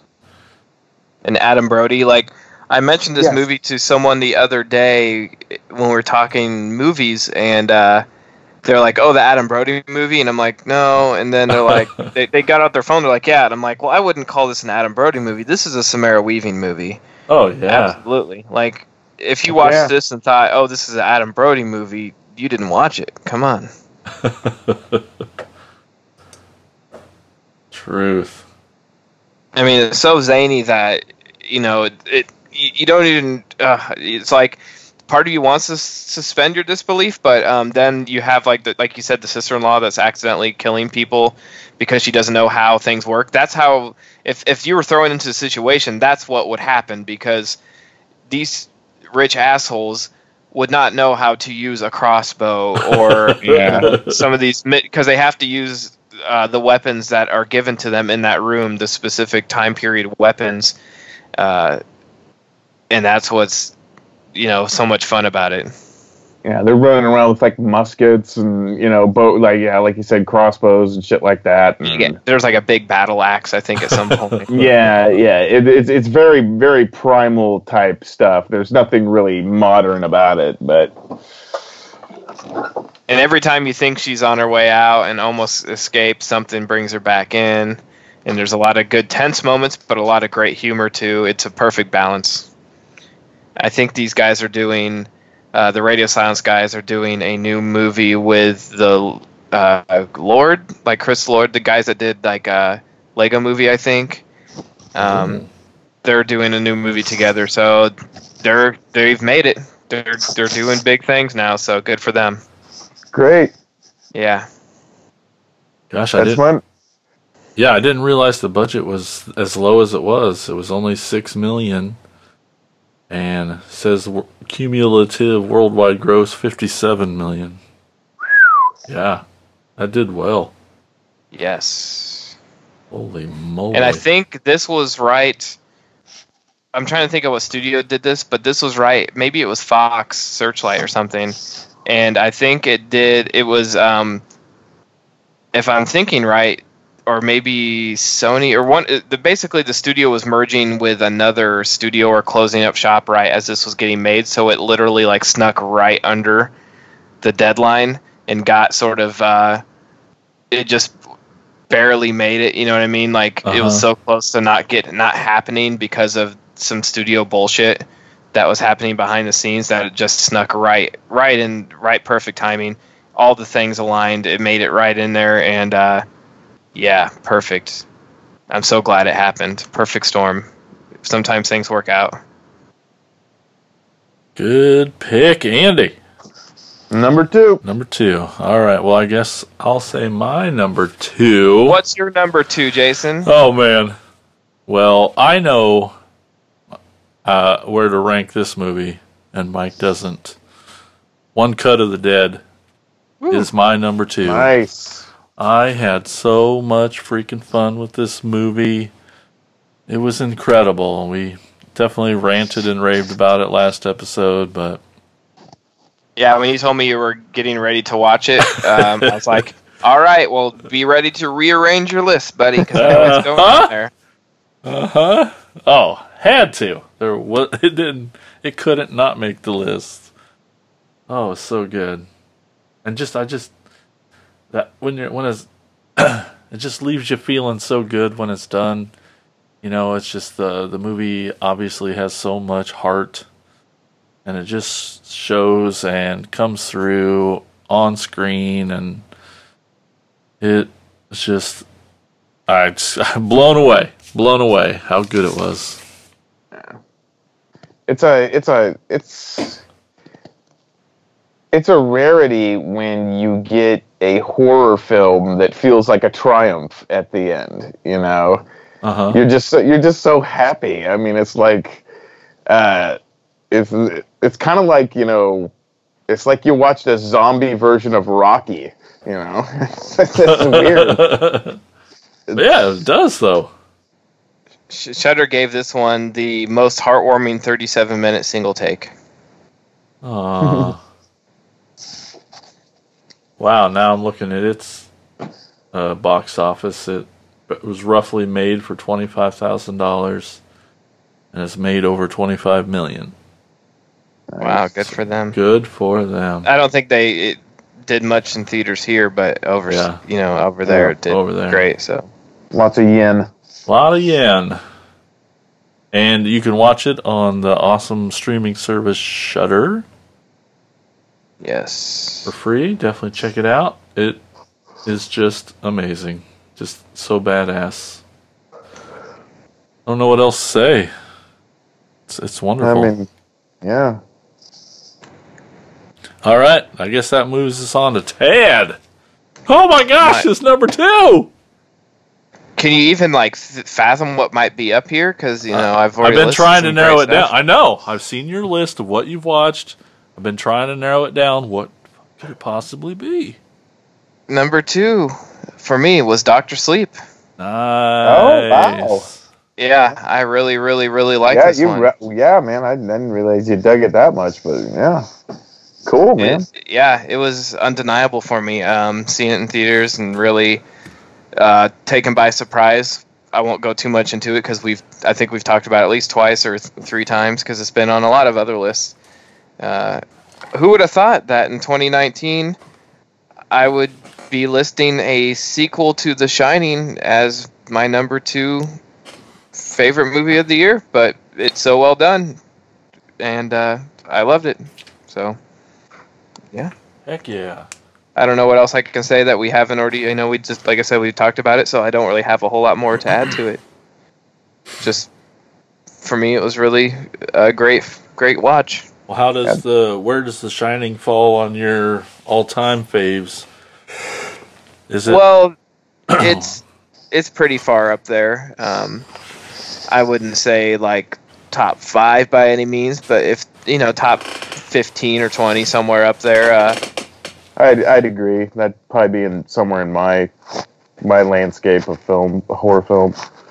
Yeah, clearly I have an affinity for it. I've based 2 Halloween costumes on it. I've been Jack Torrance with the door attached to my face, and I was one of the Grady sisters. So I've been trying to figure out how else I can do costumes from this movie, but my wife will not let me dress up as a bear that's giving a blowjob. So, yeah. So she will, but she just won't let you do it in public. Right. Yeah, we have to do it behind closed doors. Or I could just be just a carpet pattern, and she could be like Danny on a tricycle or something. I don't know. But yeah, I really dug the shit out of this movie. Man, I gotta see it. Do you have a favorite scene or anything you're surprised by? The one that stuck out obviously was the same one that Andy talked about, where they kill the kid. Take him the kid that baseball glove. That's a memorable one because it goes where a lot of movies won't go. And I loved when the first scene where sort of Abram shows off her strengths by going after the hat, and when she's at the grocery store and throws her into the cooler, that was badass. yeah. Because she just sort of Very stood cool. up and was defeated for the first time. You know, so a character you knew the entire movie has never really felt any kind of resistance or defeat. She's always been the most strong. She's always felt in control. And then there's this fucking kid that's making her look like an idiot in Yeah, it public. just puts her straight on her ass. Right. And then she knows she's in for a world of hurt. And obviously I liked all the cool stuff, attachments to the Kubrick Shining. But I think what I was most impressed by was the fact that, you know, outside it wasn't. I didn't love it because of that. Like, I loved it just on its own merit. You know, even up until they went to the hotel, it was just Overlook. yeah. The Overlook is just I don't know, like just a good damn movie all around. Great performances. Cared about the characters. Everybody was great. Well directed. Very cool. And the lady in the tub is always effective. Like, because the bathroom that I have in my house is kind of set up like that, with the curtain that just kind of pulls away, and like I'll wake up like for about a week, I'd like wake up at like 2 a.m. to like go in there and take a whiz, and like the curtain would be like slightly pulled back, and I'm like, oh dude, fuck you. You're lucky. I'm lucky I have to pee like really, really bad like right now, because like, and I was just like, I'm like in the corner of my eye, I'm like looking at the tub and like trying not to piss on the floor, and I'm just like, oh my god, what are you, like 10 years old? Take a piss and go to bed, you pussy. You know. Yeah, we always leave the curtain open for a good reason. Yeah. Seen too many movies. Yep. Doctor Sleep, that's awesome. Very Very cool. Oh. Jinx. Damn it. Double jinx. So now it's to me, right? Number 2? Yep. That's right. My number 2. You know, it's been said, is it horror? I don't know, but it was on Andy's list, so I'm gonna stop apologizing. Lords of Chaos is my number 2. Number 2. Freaking Wow. love this movie. You've probably watched this one the most. I have. I've watched it at least 3 or 4 times this year. And I want to watch it again right now. I really, really love this movie. And so, even if this wasn't like a top 10 horror, like top 10 movies of the entire year, it would still be super high on my list. It's just your love for black metal. Well, yeah, there's that. But Well, what's interesting is that, like, I watched this movie and Love it for got me... Norwegians. Yeah. It got me way into wanting to know more about the true story and all these bands and all that. And Pick up the book. well, last podcast on the left did a really cool series on the whole thing too, on the church burnings and the murders and stuff. So there was that. I didn't read the book, but I watched that one documentary. I forget the name of it, but it's super boring as hell. It's not a very good doc. So after that doc, I was like, okay, I think I've had enough. But, you know, and I'm not going to say I like black metal per se. That's a subgenre I've gotten into, but I'm definitely a metal fan, some death metal and stuff like that. So it kind of, you know, it kind of spoke to me in that metalhead kind of way a little bit. But, like, what I really like about this movie is I'm also, you know, I'm a Scorsese fan, and to me this felt like a punk version of a Scorsese film. You know what I mean? Like, there's a lot of narrative, you know, a lot of voiceover by the main character throughout the film. Just kind of like and kind of jumping all over the timeline. Just like in movies like Casino or Goodfellas and stuff like that. So, it kind of had a little bit of a Scorsese vibe to me, but based more on a subject matter that I could maybe relate to a little bit better than like Mafia or Corrupt Casinos or whatever. Again, I love how they didn't glamorize these guys, they really showed them for what they were. And it's interesting. I was just now reading on IMDb, just to kind of show you how much more of nerds that they were, more than just badass devil worshippers. Is Euronymous? And throughout the movie, you see him like drinking and partying a lot, but Euronymous wasn't a big drinker, and he actually drank tons and tons of Coca-Cola instead of alcohol. So I'm just imagining these guys, with their with their Cheetos and Mountain Dew, sitting around playing D&D and thinking that they're the coolest metal band on the planet. But yeah, it's an interesting movie. It's an eye-opening movie. It's a fun movie. It's a lot of fun, and it's also I can't reiterate enough how much I like how they just take the piss out of these guys and show them, because when I remember when the church burnings happened and stuff, it just seemed like some scary ass shit, and come to find out it's just a bunch of punk kids who wanted to pretend to be badasses. So I cannot recommend this movie enough. Lord's Chaos is amazing, and I've always I've always been a fan of Rory Culkin. He's awesome in Scott Pilgrim Saves the World. I'll take him over Macaulay any day. Sorry, Macaulay. Yeah. He's my favorite Culkin. You only know those two. And as we speak, it's the region-free Blu-ray is only $10 right now on Amazon Prime. So nice. Who put out the Blu-ray? Oh, damn it! I'm looking right now. Arrow The put item one. requires special handling and cannot be shipped to your selected location. You bastards! It's Arrow, by the way. Oh, even better. Region-free as well. Nice. And just to clear up any confusion, Kieran Culkin is in Scott Pilgrim. Rory Culkin is in Lords of Chaos. Boom. Really? I thought that was Rory in. Well, what other movie was Rory in? I don't know. I'd have to do an IMDb search. Oh, Jason's right there. He's pulling it up as we speak. Signs. Mean Creek. Yeah, he was Scream a little 4. tiny. Yeah. Kieran's probably like he's worked quite a bit, and he's been up for Golden Globes like the last 2 or 3 years for a series he's doing. But yeah, Rory's in. Oh, I forgot he was in Scream 4 as Oh, the that's movie, right. the movie nerd. Yeah, Mm-hmm. yeah. Get your Culkin straight. I stand corrected. I'm highly embarrassed now that I don't know McCulkins. You're sulking over the Culkin. With that note, let's move on to our number ones quickly. All right, so boy. this Oh is my it, gosh, folks. I'm so nervous. Number one. It's time for the number ones.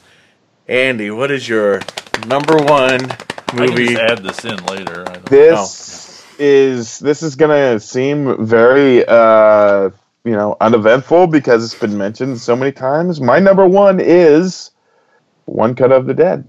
Oh, damn. So I Andy and want I know where to list this. Oh, fuckers. Yeah, that's fine. I was so ready to say Three from Hell just to piss you guys off. Oh, I would have too. I'm so pissed. But no, this film it was just so good. I recommend anybody see. I mean, I wouldn't recommend everybody see Lords of Chaos because it's not for everybody. But Nope. in my first two, I would recommend anybody to see Ready or Not and One Cut of the Dead. Even if you're not really a horror movie fan per se, but I mean, I don't think I can really say much more about how good. I don't think I need to sell it anymore. I mean, we've pretty much said, go see this movie or you're freaking dumb. If you don't like You're just dumb. Can we put that on the poster? Yeah. See this movie or you're fucking dumb. He's not But wrong. yeah, that's No, he's that's not all wrong. that's all I gotta say. See this movie. One Cut of the Dead. That's my number one pick. No, I can't really say much more. So glad you loved it. Oh man, I really. Oh, you guys keep rubbing it in, but I really. It's not too late, Mike. When we post these lists later, mine might be different from what you've heard on the show. No, you can't change it. It's forever. I can do what I won't. Damn. I know. It's on all four of our. Well, it's on all but Tad's list, but he put it on last year's. So Yep. again, folks, that's just how good. It's 4 out of 4 podcasters agree. AFTKP approved. Yeah, Yeah. Jason, it's time for your Number Number- 1. one. Well, it's gonna be a shocker. I can't even form the words 3 from hell. I don't even know how anyone could do that. Oh my gosh. It's Hanukkah. I'm just kidding, Tad. Oh. Well, 2 years in a row, Ari Aster, speaking my language. I don't even know why I hesitated. I know. How did you? It seems obvious, but this is what a masterpiece. It's just like his last one. I mean, I hate that you instantly just compare, but I mean, Hereditary blew my socks off. So I like it more, but Midsummer was incredible to me. It was, you're watching this movie and you're like, this fucking guy is making art. This guy here, you watch this movie and you're like, there were no compromises. He's getting to make art for you. And man, it's so fun to watch. The score is chilling. Those violins, you'll hear it 1 second and you'll be like, fuck that. I've had enough of this score. Yet, it's so good. Yeah, it might be. I forgot about the score. That might rank up there. And I got it instantly, obviously, and I tried listening to it a few times and I'm just like, I can't. Yeah, it's like up there Right with now. Requiem for a Dream score Yeah. or Cannibal Holocaust as being like the scores that send chills up my spine. I want whenever to I feel hear. weird and uncomfortable. Unsettling. Yeah. Oh, it is. It's so good. So effective. Yeah, it's amazing. Yeah, we just touched on it earlier, but I got so excited that it was sweeping the normie world. Yeah, it was just How weird. crazy was that? That Just like weird. normies I haven't talked to forever are like, are you going to see this movie? And I'm like, how do you even fucking know about it? How many of those normies that you talked to were also complaining that it was spelled wrong? Well, no, but Oh, okay. they'd all try to say it cool. Do they? Yeah. Are you gonna go see Midsommar? Yeah, no, they would. They were trying to sound cool. I'm like, it's Midsummer. Just say it like a word. Anyway, but and it just got me so excited that like, and having not seen it even, I was just excited. I just knew.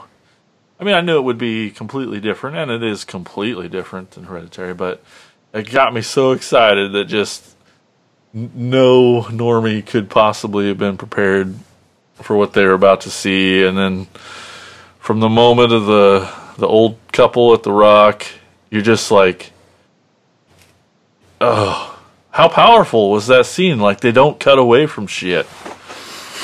Like, there's no jump scares in this movie. And Yep, that's that's one true. thing that I love about it is like, It's all tension building. right, he handcuffs you to this chair and it's like what's the movie with the needle with the and the I'm making I a lot wish of this head was a gestures. visual medium here. If you could see what I just saw. Say the Clockwork Orange. Clockwork Orange. Yeah, so like he handcuffs you to this chair, Ari Aster does, and he forces you to watch this ride, and It's so slow and so deliberate, and it lures you in because it's so beautiful. You can't help but just soak it in, and you can't.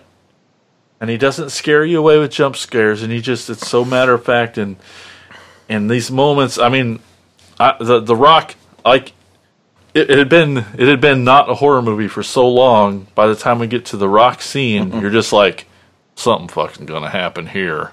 Something's gonna happen soon, and it does. Well, yeah, you go into it knowing something's gonna happen. This is gonna be fucked, right? Yeah. There's no way they're playing it like, oh, this is a fun vacation. Oh no. You know what you're getting It into, and can't. that's part of the tension building of this movie When is and it how it gonna progresses. And this is a movie where I feel like the slow burn works, and the slow burn helps drive the story, because you're sitting there and it's like, you know, something will happen, and you're like, well, that's a little weird. Right. Yeah. Right. It's like, well, you know, whatever. And then it's like, okay, that's kind of fucked up. And then next thing you know, boom, old man hits the pavement, and you're like, what the fuck? And then it just progressively just gets darker, and and you're sitting there thinking, well, they could still get, and then Yeah. it's like, no, they could still get away, Well, and it maybe just progressively just gets maybe it is darker okay. and It's part of their history. Maybe grimmer, and and for me, that's how you do a slow burn. Yeah, without spoiling, those who've seen it will probably remember the scene, but as it's constantly climbing this hill of tension and fucked upness, it all came down to the pinnacle of what I loved about how this movie makes you feel is that scene where it's near the end and shit's gone fucking crazy, and I think it's the main girl. Right, she's walking around, and she comes into this shed, and then there's the guy that's above the plants, and you're just following her perspective. There's no jump.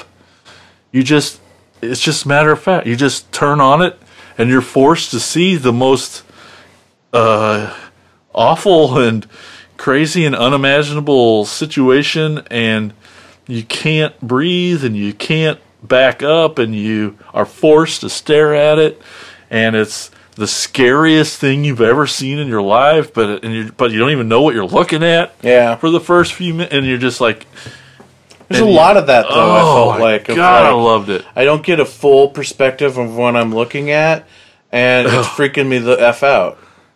Like in the scene at night when the guy goes into the churchy thing with the book and the... And things are not going well. But you're not sure what's actually happening. You don't really know, and you're just along for his ride. Yeah. And you're in the palm of his hands, and definitely my favorite director in the last 2 years. Easy. There's no doubt that this was clearly my number one. Just for the... Like, I'm watching my new favorite director make movies right now, and every choice he makes is just, I love it.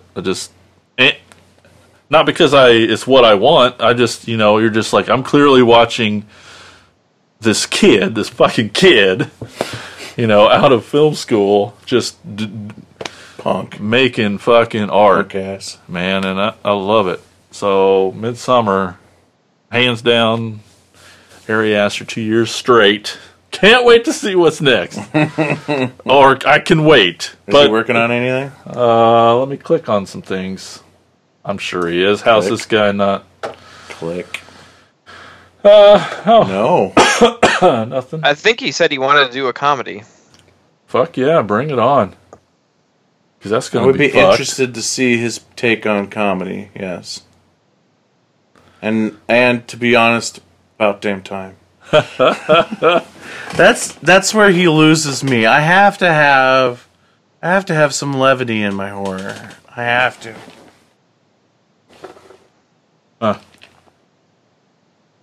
Yeah. Top that, Tad. Oh my God, Tad's number one. I can't wait. I waited all damn year. What's it going to be? I've looked at his list 100 fucking times. I'm like, you can't figure it out. He's been crossing them off, and I'm like, well, that's not it now. Oh, it's not that now. Well, Mike sort of had a nice little segue there with the levity thing. My number one is Ready or Not. Hot damn! Nice. Fucking loved it, man. I had a blast at the theater. I went out, Wow. walked out of the theater super pumped. Right? This never left my number one spot. Everything else sort of shuffled around this movie. Most fun I had at the theater all year. Most fun I had watching a movie all year. Yeah. Yeah, man, this Absolutely, one kicked dude. so much ass. What an ending. What a fun. Yeah. It was the perfect ending. Yeah. They nailed it. So, not much else I can say because we just talked about it like 5 minutes ago because it was at the top of Andy's list too, and I'm glad that I think we all enjoyed this one. And Well, I didn't get a chance to pipe in on this one, so I'll just say I loved it too. It's maybe one of those that I regret it not being in the top 10. I really feel like, I mean, it's totally in my wheelhouse. I mean, Jason was trying to guess my number one the other day. Oh yeah, and I named off 5 comedies, and they're not on his And list. none I'm like, of what the fuck? like, is that? Yeah, And Ready or Not, I lost my shit. I would have bet everything on. I'm upset I didn't see this in the theater with people because I know I would have. It would have been a blast because when I watched it by myself for the show, I was laughing out loud. You know, and if you can get me to laugh out loud while I'm by myself watching something, you know, that's a true testimony to the comedy, and the comedy just comes out of the situation of the characters, and that some of those family members are so stupid. Yeah. Oh, it's just great, and you know, yeah, really fun, really funny, love watching rich assholes get fucked up. and there's that too. Yes, It is gratifying. it I'm is. not gonna lie. It is a very cathartic for the kind of the state of the world we're in right now. Yep. All right. That leaves me. What's your number one, Mike? My number one, my favorite, and this is kind of the same thing like you said, Tad, with Ready or Not. Like, everything else kept moving around, but this kind of still stayed at the number one. Now, I'll say it again. I know I'm going to get called out for being biased on this, because it is, and I'll admit there's some biasness to it. You know, seeing it in the theater with the filmmakers, seeing it in the theater with the filmmakers who happen to be friends of mine. But it doesn't change the fact that I enjoyed the shit out of this movie from beginning to end. And my number one movie of the year is Haunt. This movie was totally within my realm of horror that I love. I mean, it felt like an 80s slasher film without purposely forcing the 80s isms down our throat. You know,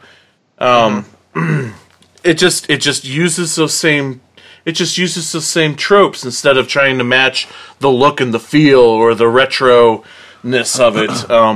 You know, it's just telling another story within that subgenre by people who get what that subgenre is like.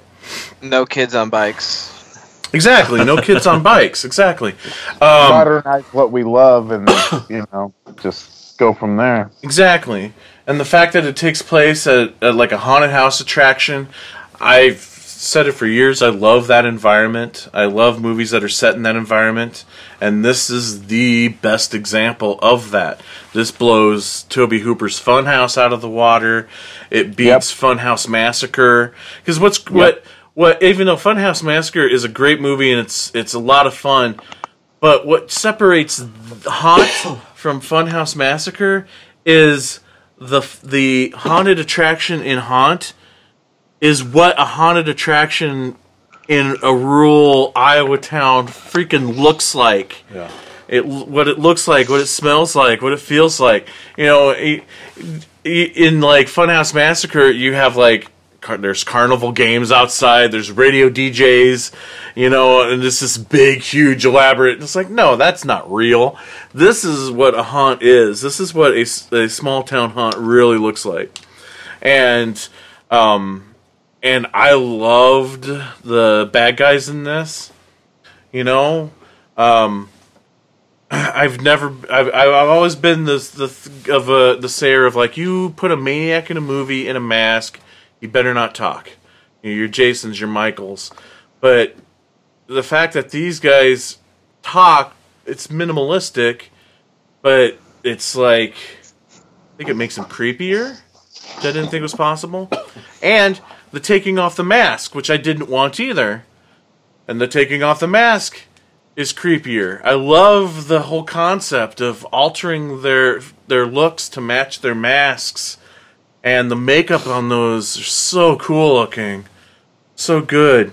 A lot of the traps and kills and gores were great. They did a great job with the gore. Oh, there was even some cringeworthy moments for me.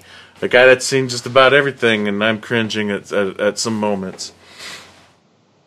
So, yes, I feel like I'm justified in picking this as my number one, and not just the fact that it's a personal pick, but that the movie itself holds up to it. Yeah, don't apologize for loving something, man.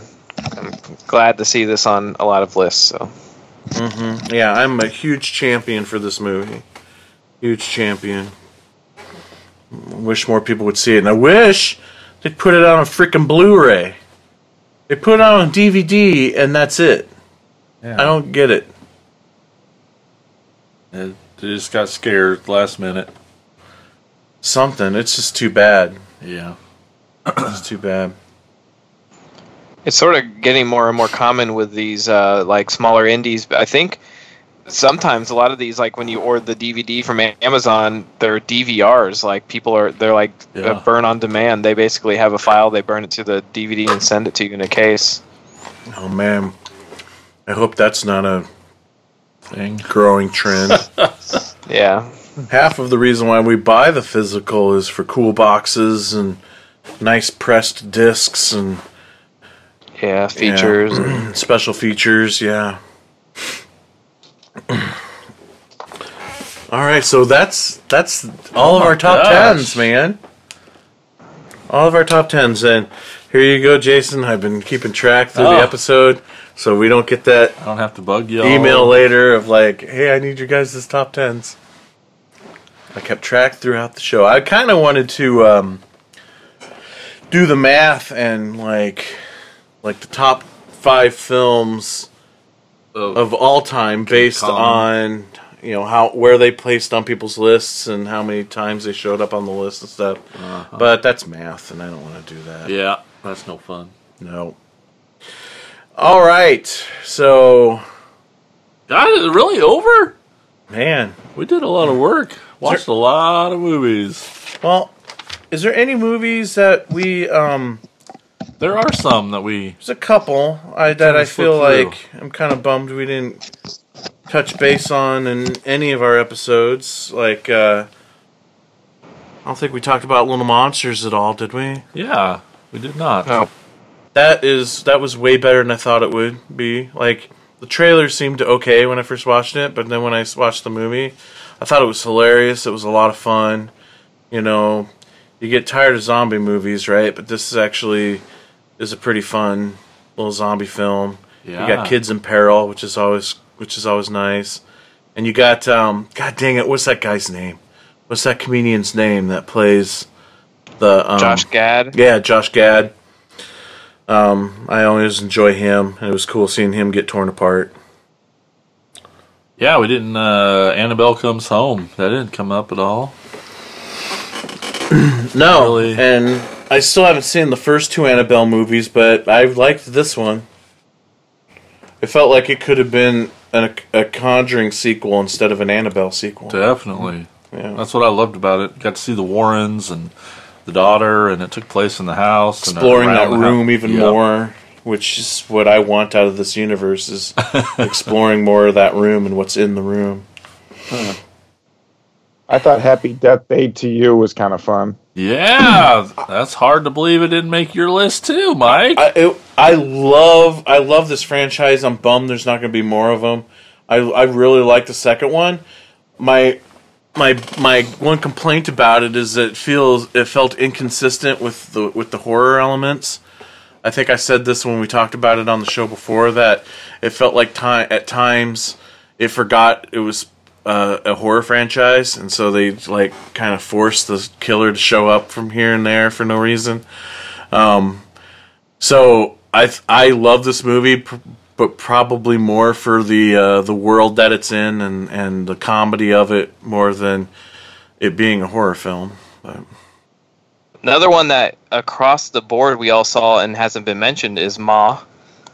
Yes, Blumhouse. That was one of the last ones I got around to watching. What'd you guys think of Ma? I didn't love it or hate it. I say I liked it. But obviously not top of my list anywhere, even in my honorable mentions. I thought it was got totally a little boring good towards the end, but yeah, I thought it was okay. It was solid. I mean, Yeah. but, I mean, it wasn't. It didn't blow me away, and I didn't hate it. Yeah, it was okay, and I think like some of us can appreciate the small townness of it, where everybody in town is who we went to school with, kind of thing. But my thing is like, how come she didn't pull any of this shit sooner? Since she's living in this town, surrounded by the people that did her wrong back in high school, and was it Juliette Lewis's daughter that was the motivation for her to finally get revenge on everybody that. I felt like it was motivated like the story unfolded. Like she probably would have just went on being weird. Yeah. But it was them kids asking her to buy beer that really started this whole thing, and the fact that she was feeling accepted. Yeah, she became the cool kid finally, just by opportunity, Okay. I'll take it. yeah. I would say a few on my list that I was surprised that no one else saw The Prodigy. I saw that one in theaters, and that was cool. I think you guys would dig that one, so try to check that out if you have a chance. I will. About a little kid that's not what he seems. I won't say anything else about that. Spoiler: they're all not what they seem. Wounds on Hulu was a cool one with Yeah, it Armie was. Hammer. Wounds was awesome. Yeah, really good. Another one I saw was Villains with Micah Monroe and Skarsgård that plays Pennywise. They're like a couple that basically robs a convenience store, and while they're running away, their car breaks down, and so they break into a house to steal a new car. And the house they break into is owned by some fucked up people because they find a little kid chained in the basement, and that's just the beginning. And then that's like the first 5 minutes. That's a pretty kick-ass premise, really. Yeah, and then it goes from there because they're fucked up, and they robbed the store. They think they're breaking into an innocent person's house, and then there's literally a part where they sort of all are staying in a room, and they're like, "So what are we gonna do about this?" Because it's like it's almost like the what the audience is thinking. Like, okay, shit, a lot has happened right now, and now what are we gonna do? Because we're robbers. You have a kid chained in the basement. Where do we go from here? It gets very interesting. I think me and Andy were the only ones that saw Zombieland 2, which surprised me. Yeah, I didn't make it to the theater. I'm bummed about that as well. That was a lot of fun. It was good. Yeah, it was a good time. Yeah, that was a double feature with the wife. We watched The Addams Family, and then we went and saw Zombieland 2. That's fun.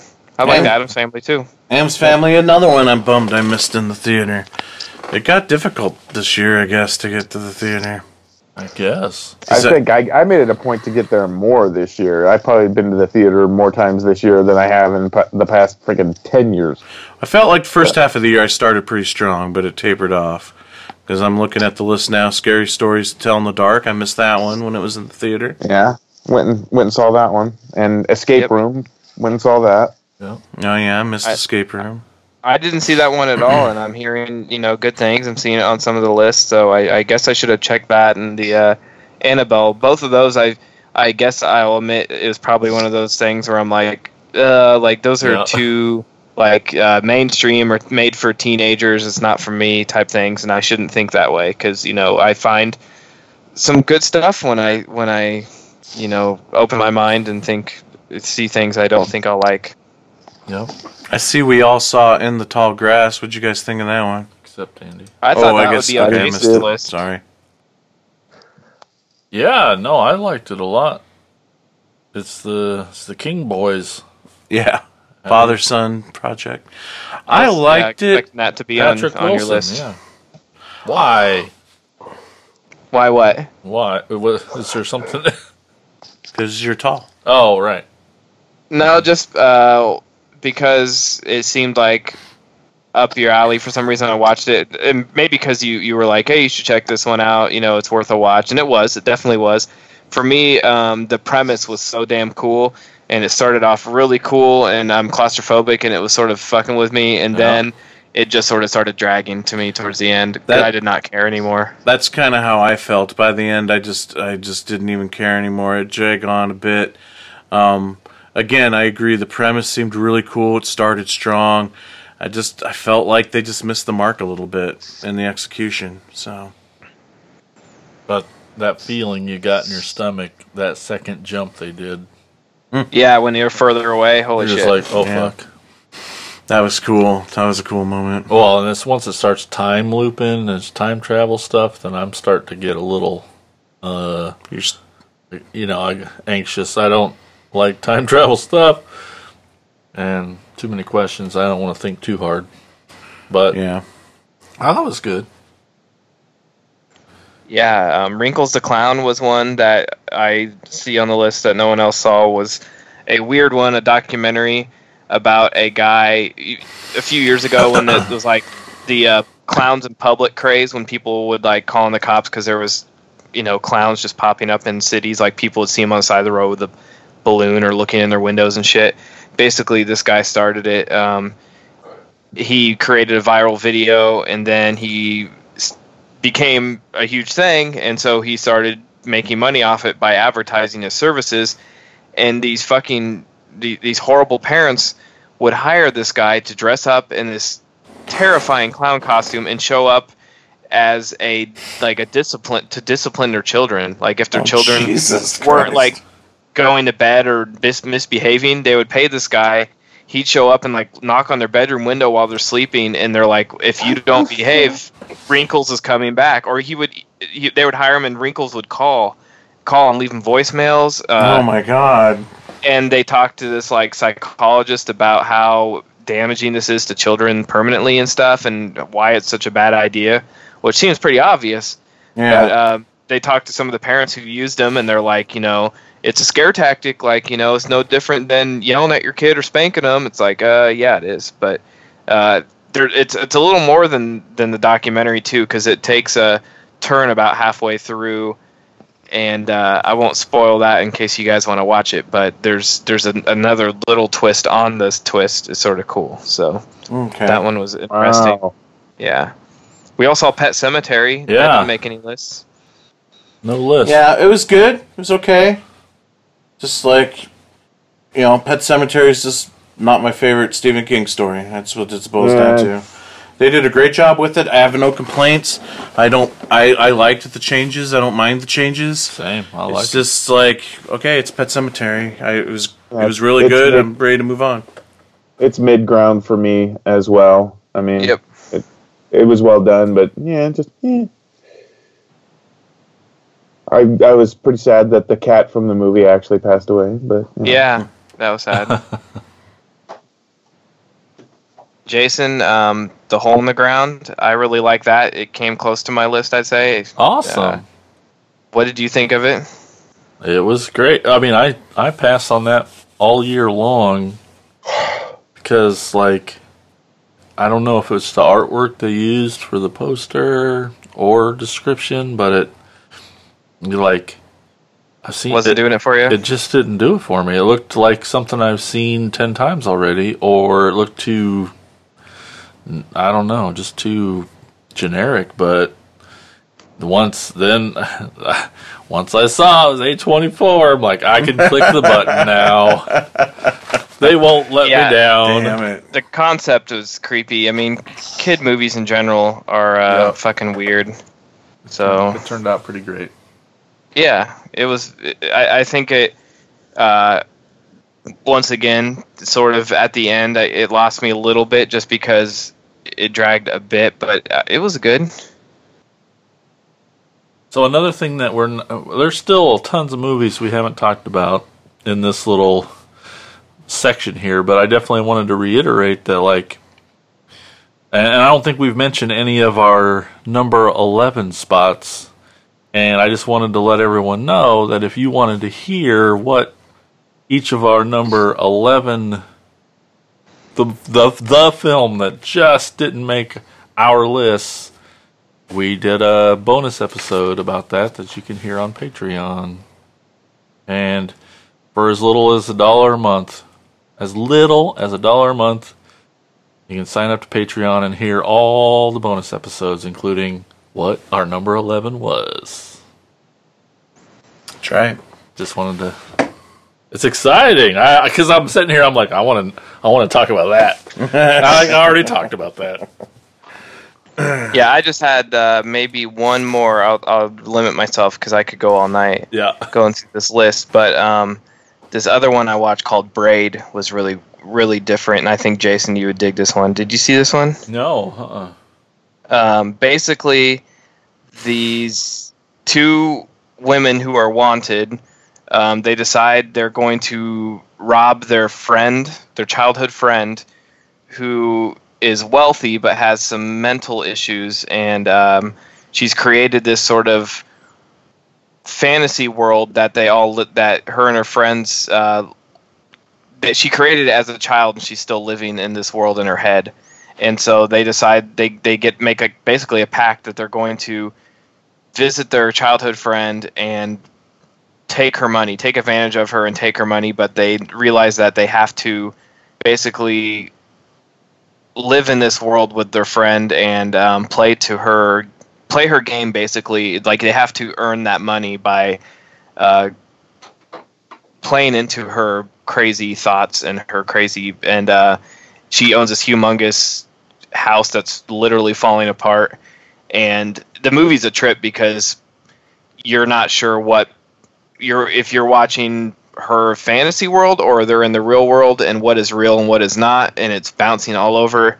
If you want to watch a movie and not, like, if you want to have it in the background, this is not it. Like, this is one you have to sit and watch, because if you miss a second and you have no idea where you're going, there's a few times I had to go back and rewind it and watch, because I looked down at my phone or something and I'm like, where are we? What are we doing? But it's cool as hell. Really, Awesome. really unique, completely unique. And like I said, once they get into this game and things start to get a little violent and they start to hallucinate, and their things aren't as easy as they thought to get this money. So Braid is I think it's on Hulu, I believe. Oh, cool. Yeah. Okay. All right. Well, that's it for 2019. Well, wait, that isn't all yet, because we have some shout-outs. We want to hear what you guys think are the best movies of 2019. So we're going to do some shout-outs here. We're going to take a quick break, and we'll be right back.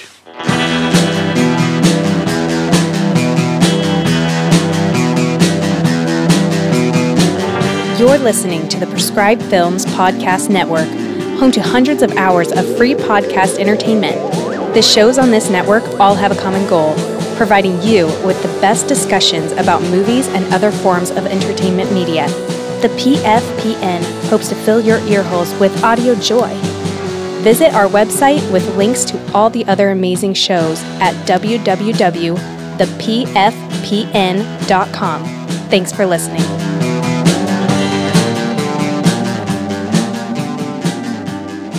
All right, it's time for some shout-outs. Give it to us, Jason. It's time for Shout-outs! Shout-outs! Shout-outs! Shout-outs! All right, just wanted to hear what everyone else thought. We've been talking about it way too long. Let's hear what you attackers think. We asked on our Facebook page. We'll go with our pal Don and Nelly. He says, I'm still playing catch up at this time. My list to see still includes Crawl, Midsummer, Child's Play, It 2, and Ready or Not, among others. But at this point, I can safely say I'm at a top 5 of The Wrath, The Shed, Us, Porno, and The Golem. Porno. Right, and we've all heard of maybe two of these movies. Yeah. That's Wrath, Dawn I for think I you, heard though. of Wrath. Yeah, I've heard of The Shed, too. I've heard some good things about that. Dawn always Porno. finds it. Mike.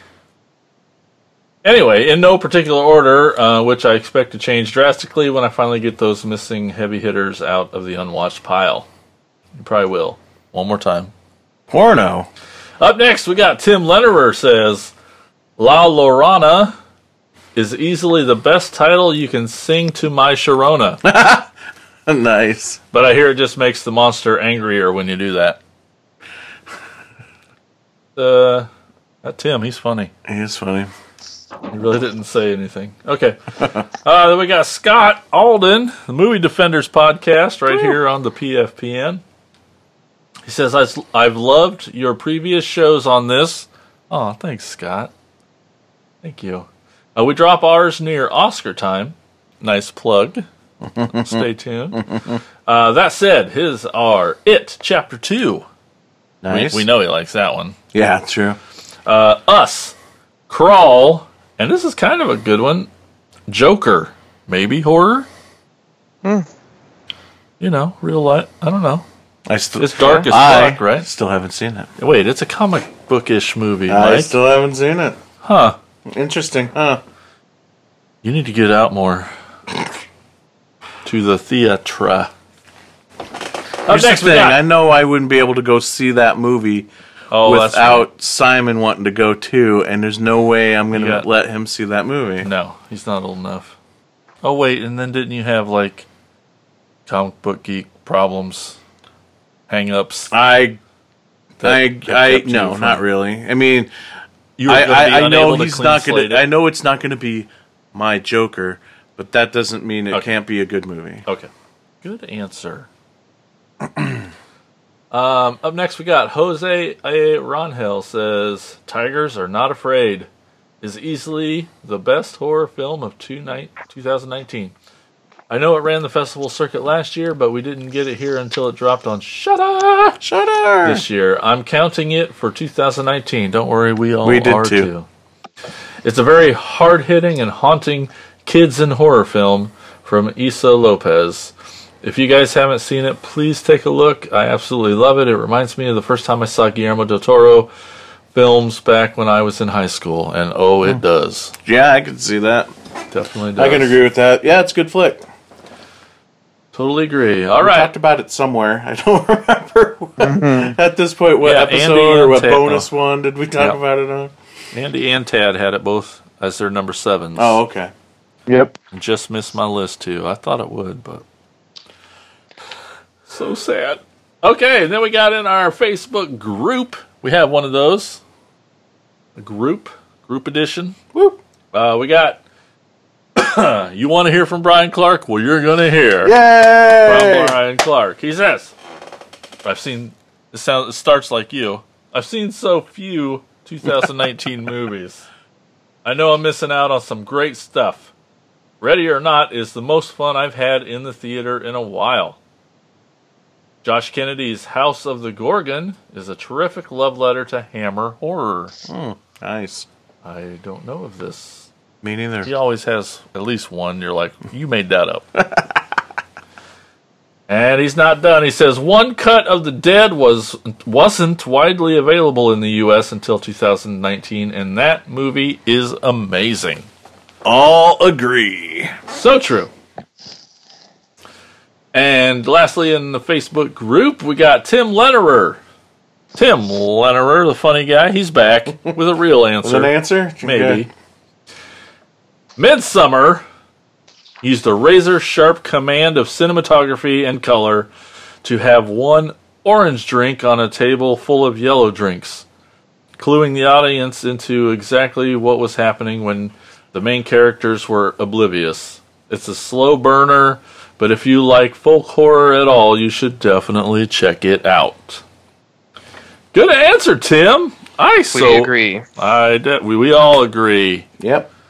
Good. Over on Twitter, we didn't have a real straight up response, but our pal and super patron Brian Godsell, he's always tweeting out the episodes as he watches them, which is kind of fun to follow along. Like, what's he gonna do? And so, like, he just listened to part 1 and 2 from last year. Oh, nice. I know he's been marathoning through all the shows. Yep. And so in his last tweet I got here, he says he just watched the 2018 awards part 2, and he says, "I'm now ready for the 2019 awards show.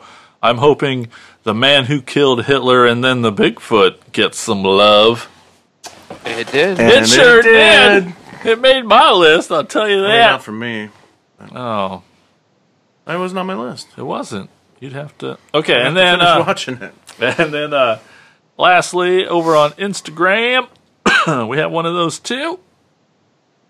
We got Backlot 605 says, "One Cut of the Dead, The Lighthouse, Us, Little Monsters, Yeah.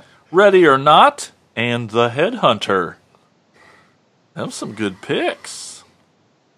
Yeah. And then lastly on Instagram, we got Horror Miser says, "Us, It Chapter 2, Midsummer, Ready or Not, and Happy Death Day to You." Nice. Great picks, everybody. Oh, man, what a good year. What an awesome year. Yeah, it's a good year. Good stuff. A lot of fun stuff. Is there things you're looking forward to in 2020? There's nothing on the radar. I don't know what You the have a hell's coming zero out. on the radar. I don't know of anything coming out, man. At least in the world of horror. Wow. The Grudge comes out here pretty soon, right? Yeah. He looks really thrilled.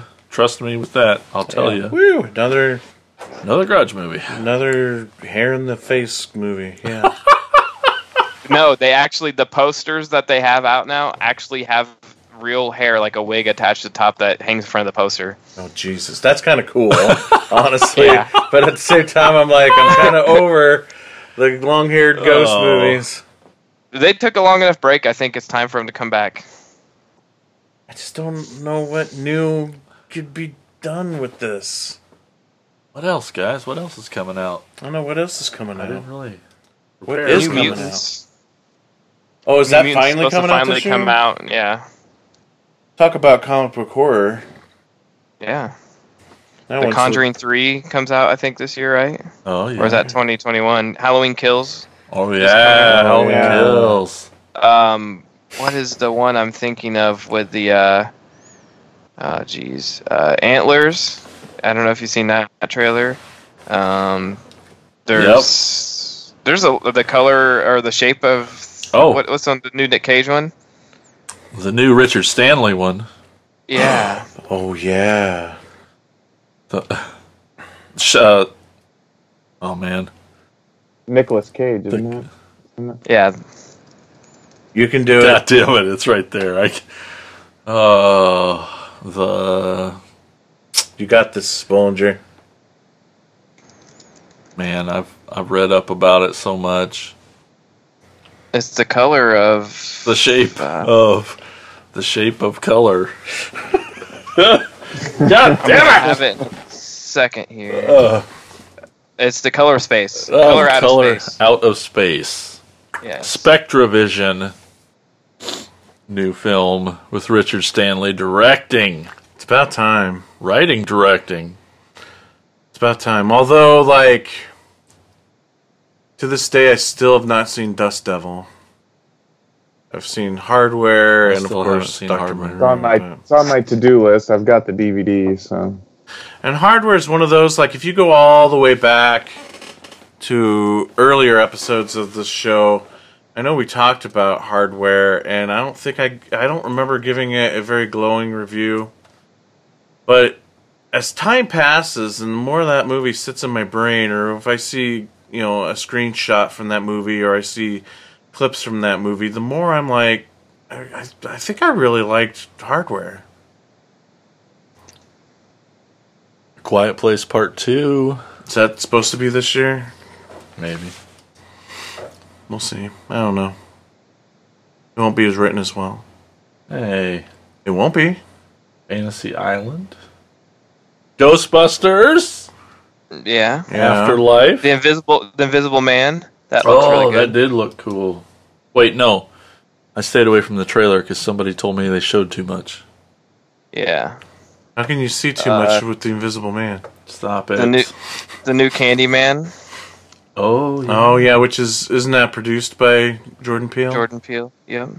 Urge 5. Yeah. There's some good stuff coming. Yeah.